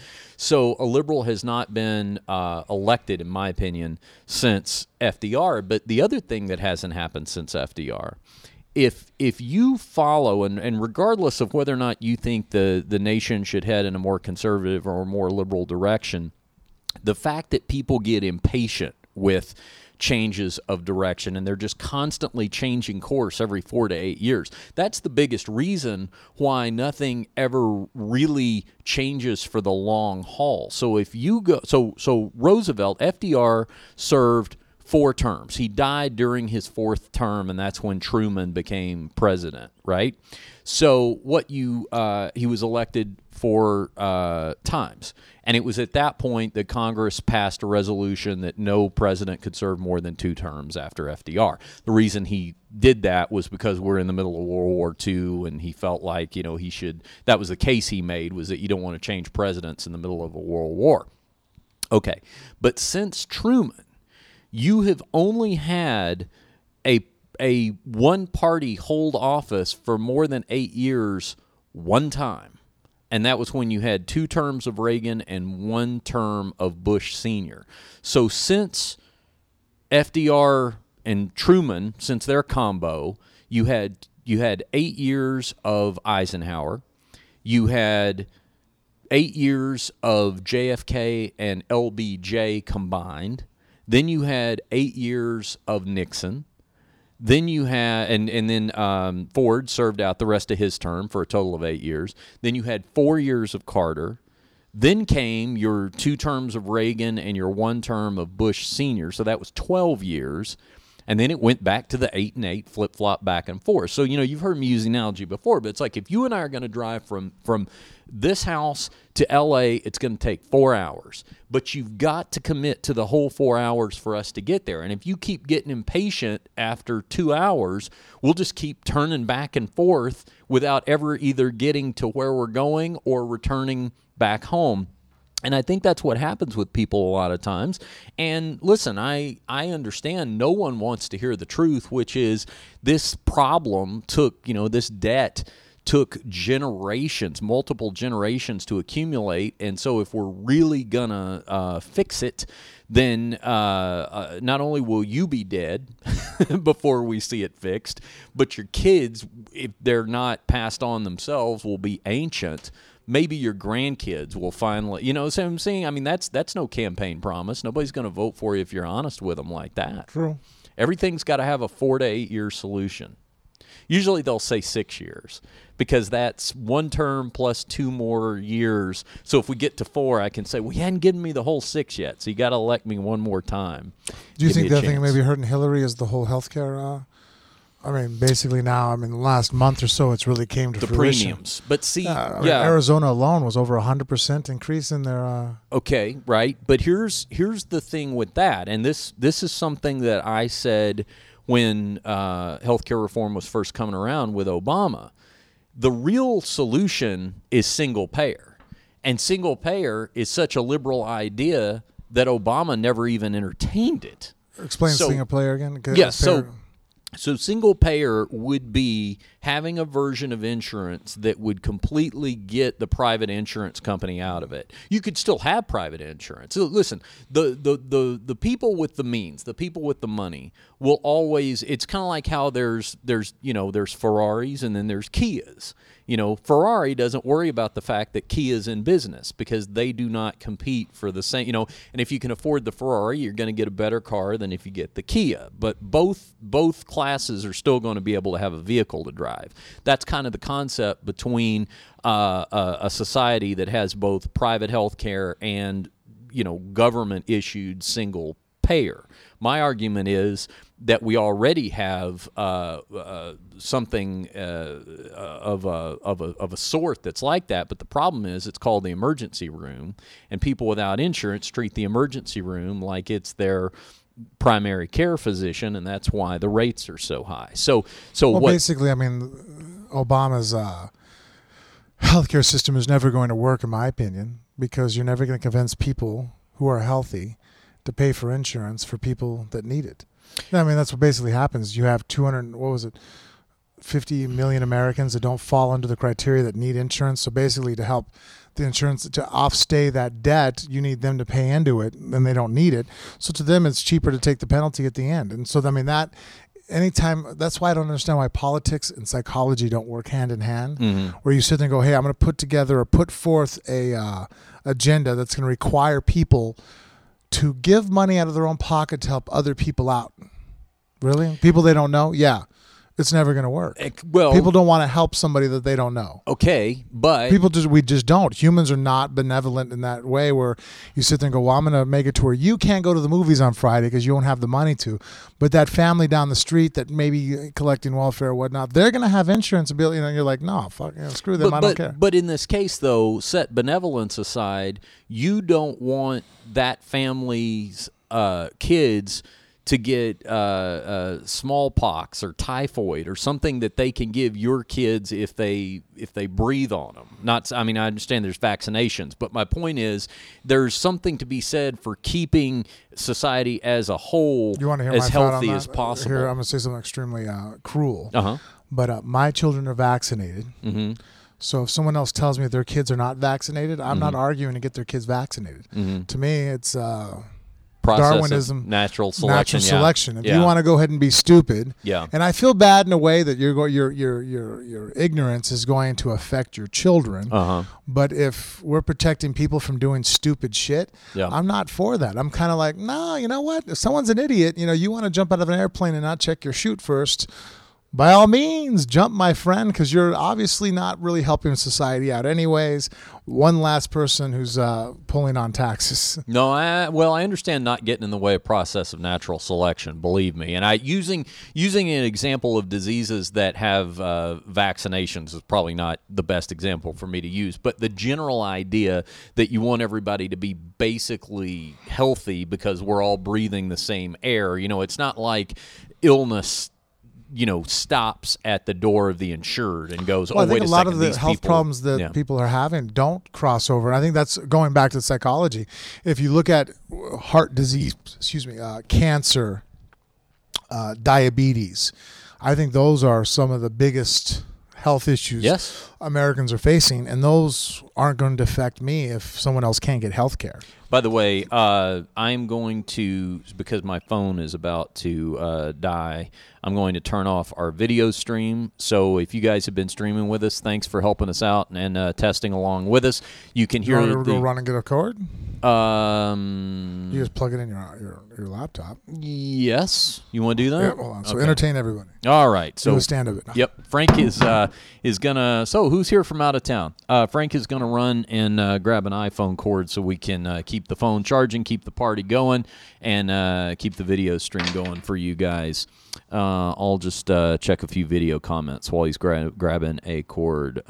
Carrie says, I want that doggy. Oh, yeah, that was Thule. If you have not seen Thule and Baby before, they are the sisters. They're called teacup Yorkies, I think, is what they are. They're very small dogs. And they're sisters, and they frequently wear matching tutus and other outfits around here at Stately Mere Manor. So you can check them out.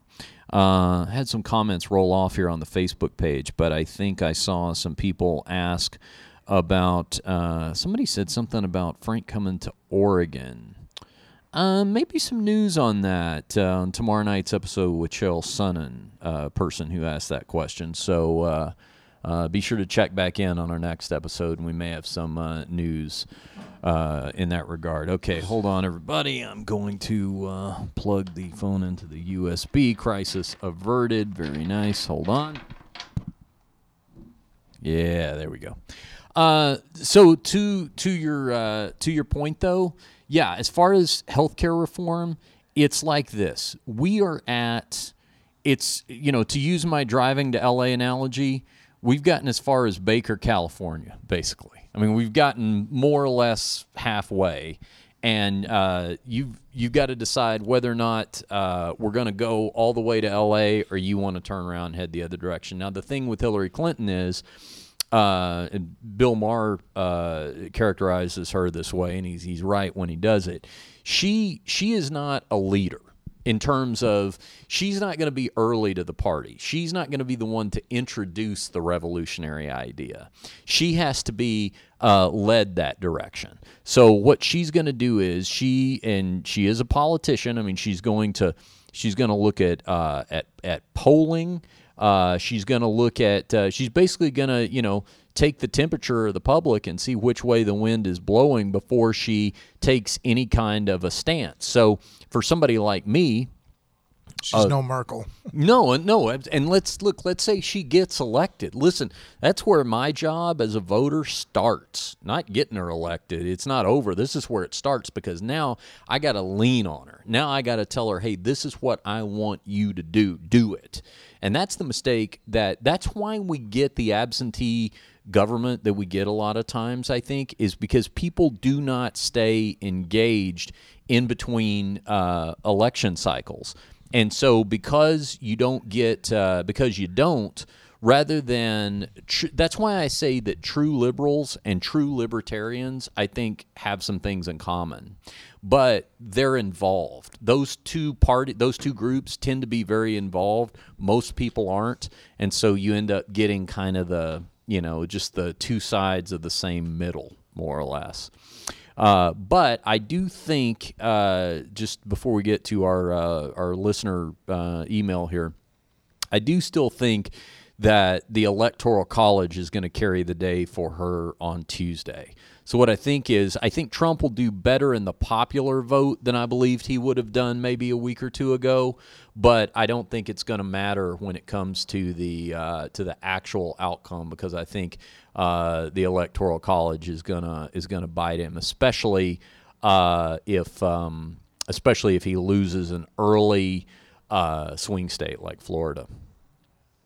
Carrie wants to know, who is up with you guys? Oh, like who's up this time of the night? Is the Mere family still up? Has everybody retired? Awake. Okay, there you go. Yep, the house is rocking. Okay, let's read some. Still doing showers and getting put to bed. Gotcha. A lot of times when I do the show, because I'm not inside, and yeah. Everybody else just kind of stays up a little later than they should. All right. Well, we'll wrap with a few listener emails here, and then we'll let the Meres go to bed. Congratulations to the Cubs. Yes, the Cubs won the World Series. I was very excited to hear that. How long did it take? 108 years. 108 years. Okay. You know what? Both teams, and I said that as I was going in, I'm not a diehard baseball fan. Uh-huh. That's kind of the drawback about being born in Las Vegas and raised here. Mm-hmm. I don't really have a team, whether it comes to football, basketball, baseball. If anything, a lot of times by default I choose my wife's teams because she's a Bay Area girl. Mm-hmm. She likes the Giants and the 49ers and whatnot. Mm-hmm. But how could you not be rooting for guys that have been that long since they've made it, And the Cleveland Indians, it's been a while for them too. Yeah. They've been about 40 years or so since they won a World Yeah, Series. that's right. Since they won, because they played, I think in the '90s they played World Series games against the Atlanta Braves, but I don't think they ever won it. Right? That was when Braves in the '90s, they were pretty dominant. Yes. It was Maddox, a local guy in Vegas, was one of the pitchers. I see. I have very selective baseball knowledge for some reason. I don't know why that is, but I do. Yeah, I'm glad they made it. But had Cleveland ended up pulling it off, I wouldn't have been greatly disappointed because it's another team that'd been a while since they had won. One obviously not as historically long as the Cubs, but I was excited. I'm glad. And the Cubs too, man. Cleveland, I think, had lost one or two games in the in the different playoffs leading up to the World Series. Mm-hmm. They had swept one team, only dropped one game before that, and basically they were up 3-1. I was telling you that because you weren't really following it the way I was. The fact that Cubs came back, I mean, there was several games where the Cubs against the Dodgers looked like they weren't going to make it, and then here, down 3-1, they had to win 3 games in a row, and they came back from behind, and I was impressed. That's probably, I don't know the exact numbers that's happened, but I'll bet it's very rare that somebody's come back from a 3-1 deficit to win a World Series. Yeah, somebody who's much more of a baseball fan than I am would have to. It's probably only happened a couple of times. Well, I'm not sure how much of a baseball fan he is, but Hans Bjorklund is online with us, and Hans's name jumped out to me for a couple of reasons. One, I'm always impressed when somebody has umlauts in their name. I keep meaning every year that to start signing my name. I keep meaning to start signing my name. Every year I promise myself I'm going to start signing my name with umlauts, and I always forget. So maybe 2017, that'll be my New Year's resolution. But I actually, Hans messaged me earlier today because he wanted to know if he needed to get up early to watch our video stream, and I told him we would be streaming. I think I talked to him on Twitter. I'm not sure where Hans is from. Maybe he can tell us. I'm guessing he's one of our international listeners. He's certainly got to be the only listener who has the name of a member of the Sugar Cubes contained within his name. So that's impressive. All right, let's get to our listener email here. All right. Frank, this from Kenny Steelman. Kenny says, the wife and I just finished watching The Champions on Netflix. That's my dog Mel's documentary. Oh, Hans is from Sweden, by the way. Hey, Hans.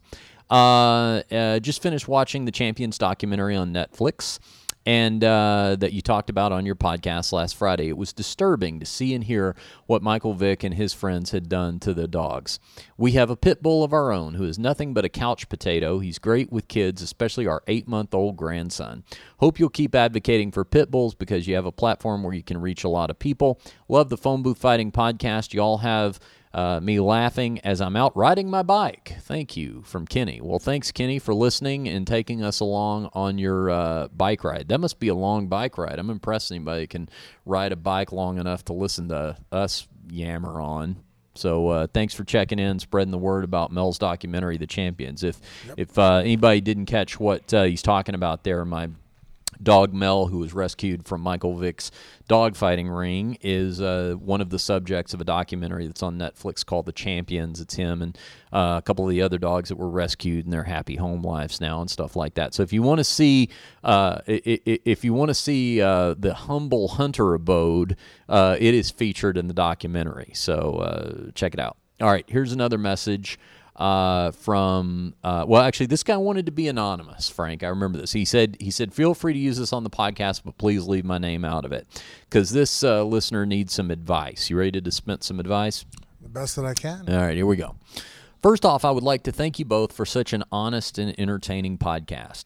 You work well together and different outlooks on life cover many bases on your topics.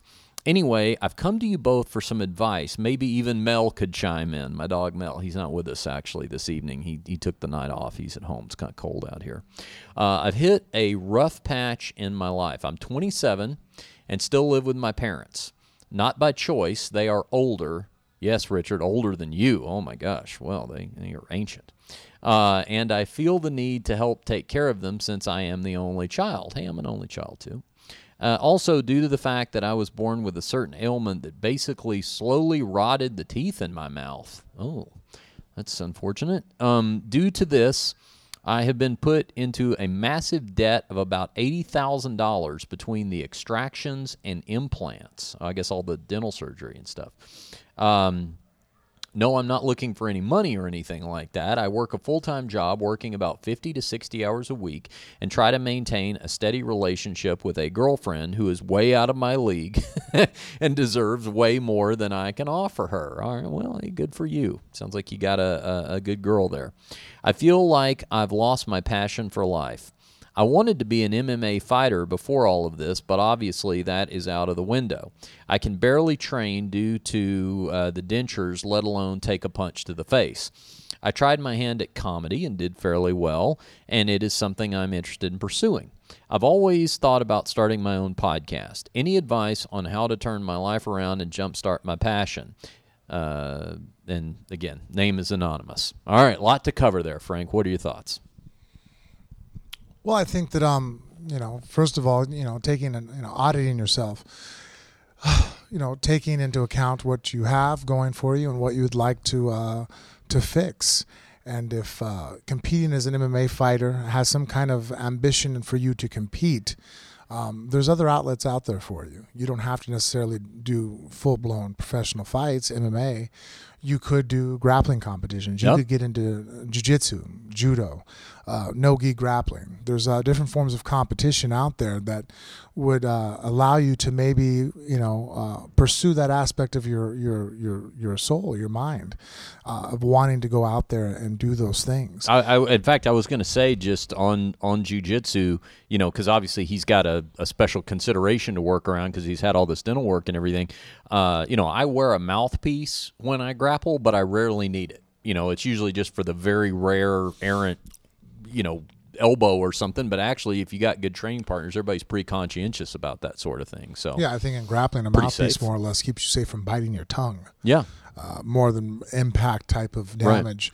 Right. And so, I would say, think about opening up those doors. Just because following an MMA career looks like it's not feasible due to the medical issues and obviously after spending that kind of money fixing your teeth, you don't want to take a blast to the face, and I can understand that. Makes sense. But like I said, there's other outlets out there. You don't have to just be a fighter or nothing. I mean, there's also training in the gym. That can be very fulfilling, just to go to the gym and train. It doesn't have to be lights, camera, action in front of a stage of 20,000 people for you to be a professional fighter or to be a martial artist. That's only one small aspect of it. There's many ventures out there. And I think that, going ahead and joining a local gym, it doesn't take a ton of dedication as far as time away, because like me, I mean, my wife and kids take a lot of my time, and why I'm doing things, I'm driving in the car, I'm in my brain, I'm training, there's videos, you can look up things, you might only be able to go to the gym 2 or 3 hours in a week, but that amount of time can be very fulfilling and very enriching. And I mean, really, I think all happiness in life comes from having something that gives you happiness, that identity. And if you have some kind of preponderance to want to compete as a fighter, and obviously there's a fearless nature in you. If you've done stand-up comedy, getting up on a stage takes a certain type of character trait that obviously you're going to be able to go out there and do competitions in jiu-jitsu. Same thing, fear of failure is pretty much what everybody's afraid of, and you've figured out a way to somewhat assess that and get out there and do it. I would say if you had time to go off and pursue comedy, then you have time to go out there and pursue a martial arts career. And I think that if you were to do so, your life, you would feel much more accomplished. And when you put your head on your pillow and you make that commitment, a year from now, if you look back on it, even if it's not the amount of time you would like to, I mean, heck, all of us would like to spend more time doing the things we love, but you can still try to, through, assessment of time and being organized, you could set some time along, and guess what? Even a little bit of effort in that area goes a long ways in the long run. I think it's a great idea. He was just talking about he'd always wanted to start a podcast. That's a great idea. Do that. I mean, you want to talk about something that's therapeutic? I mean, just sort of, because here's the thing about a podcast. You're the talking into the microphone, into the abyss, if you will, in talking into the internet is its own reward. And then if people start listening, that's a bonus. Like, because you and I... Oh, and he has a great platform he could stand on.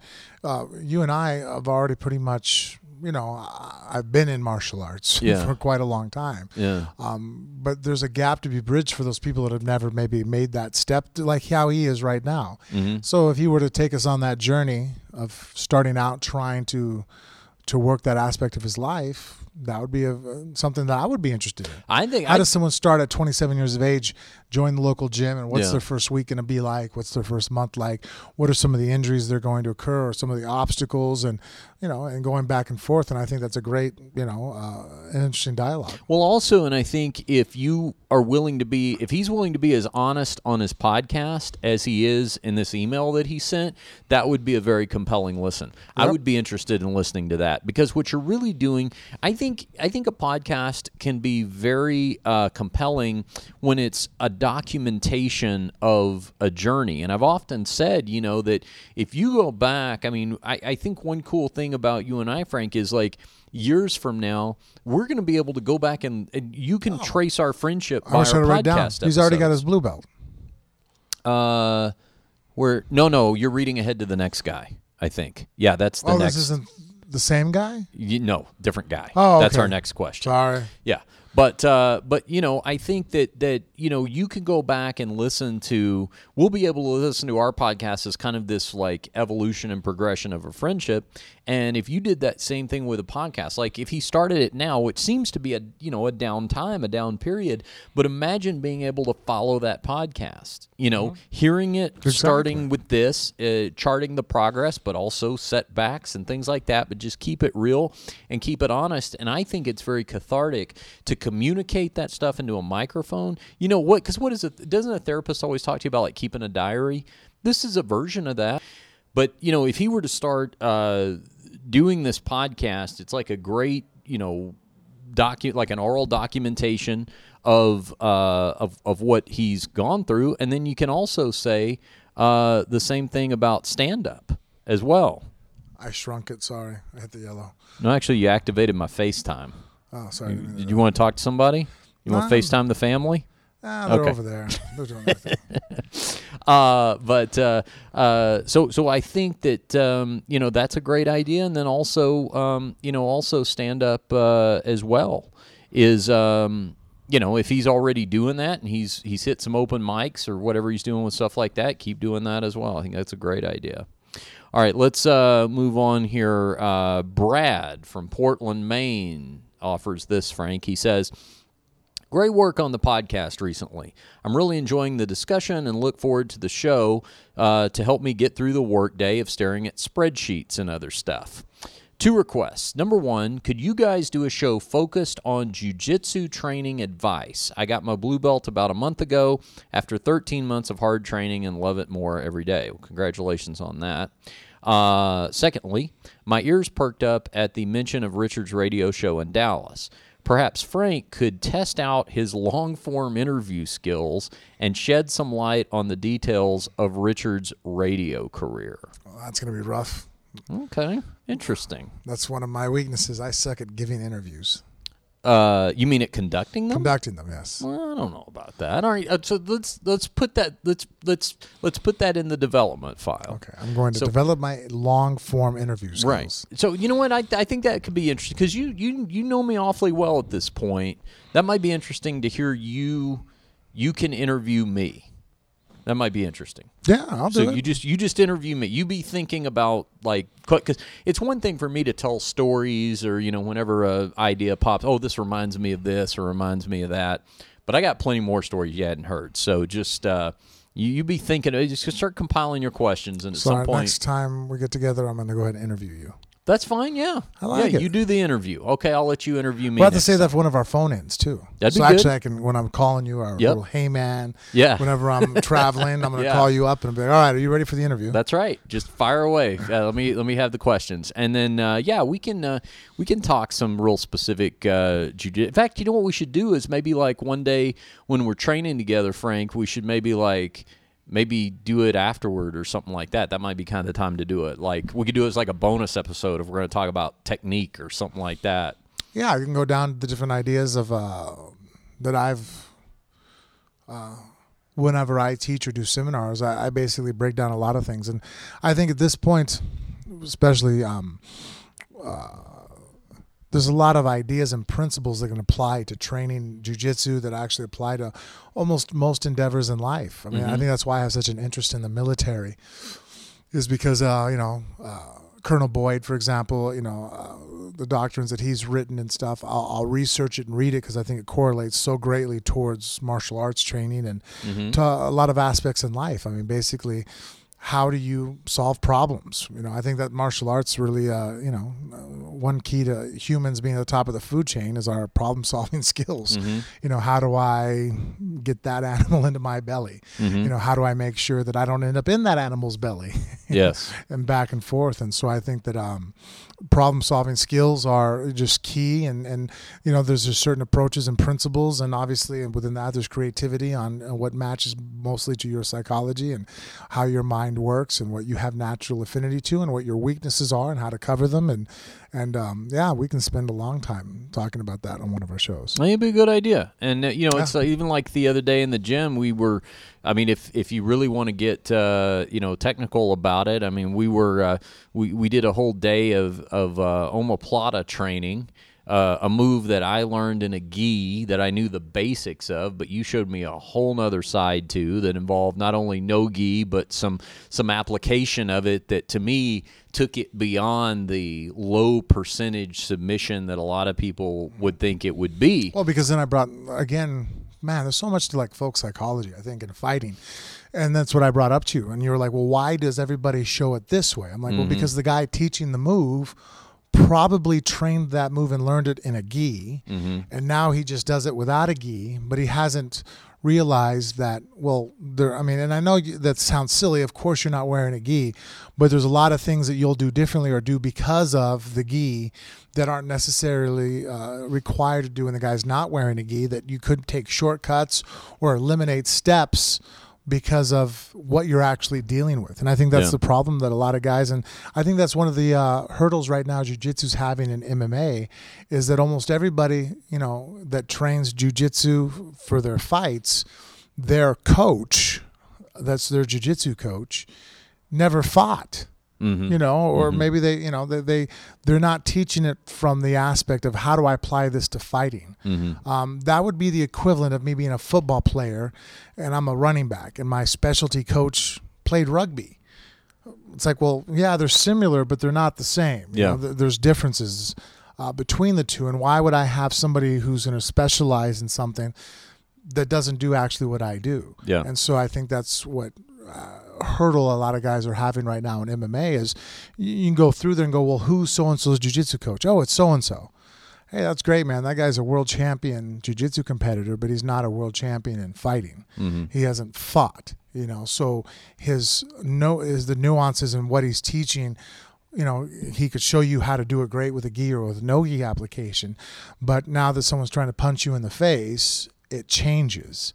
And if you don't teach with that mindset, and that's what I was showing you with the omoplata, that I was like, when we were talking, like, why do guys do it this way? I'm like, well, because the guy who did it is doing it because he has a gi on. And then even if you take the gi off, they just do it slightly different because there's not a gi on. They do realize they're not wearing gis. But at the heart of it, it changes a lot of the technique. We'll do more on that at some point in the future. So that's a solid suggestion from Brad. So we appreciate it, and we'll incorporate those ideas. You got more ideas for us? Hit us up on our Phone Booth Fighting Facebook page. It's a great place to interact with us. Kerry wanted to know if we have a YouTube channel. Yes, we do. It's called Phone Booth Fighting. There's not a lot on it right now, but that's about to change. We'll be uploading these videos and some others there, as well as we incorporate our whole video component. Thanks to our Fund Anything campaign, we've been able to add to the production steadily on a week-by-week basis. So stay tuned for all that. If you would like to support the show, you can do it by purchasing a Phone Booth Fighting t-shirt. Now, 2 styles and multiple colors to choose from. You can get them at phoneboothfightingshop.com. phoneboothfightingshop.com. Follow me on social media, Facebook at Official Richard Hunter, Twitter and Instagram at Richard Hunter. He is on social media at Official Frank Mir and The Frank Mir on Twitter and Instagram. Frank, where do they find Phone Booth Fighting? Phone Booth Fighting, you can also find us on our Facebook and our Instagram. If you want to find us on Twitter or Snapchat, you just have to type in Phone Booth Fight. That's it. Follow us on all those platforms. Why don't you collect them all? Thanks for subscribing to the podcast. Please tell a friend about the podcast. That, honestly, is the most important thing you can do for us. Tell a friend that we do this twice a week, that the Phone Booth Fighting podcast is available in iTunes, Stitcher Radio, Google Play, SoundCloud, or at phoneboothfighting.com. Thanks to Eddie Bravo for joining us tonight, and Chael Sonnen. Look for him to return to the program tomorrow. We'll be live streaming video again on the Phone Booth Fighting Facebook page and uploading, of course, the audio version of the podcast for you guys. So until then, for Frank, I'm Richard, and we'll see you next time right here on Phone Booth Fighting. Everybody was kung fu fighting. Those kids were fast as lightning. In fact, it was a little bit frightening, but they fought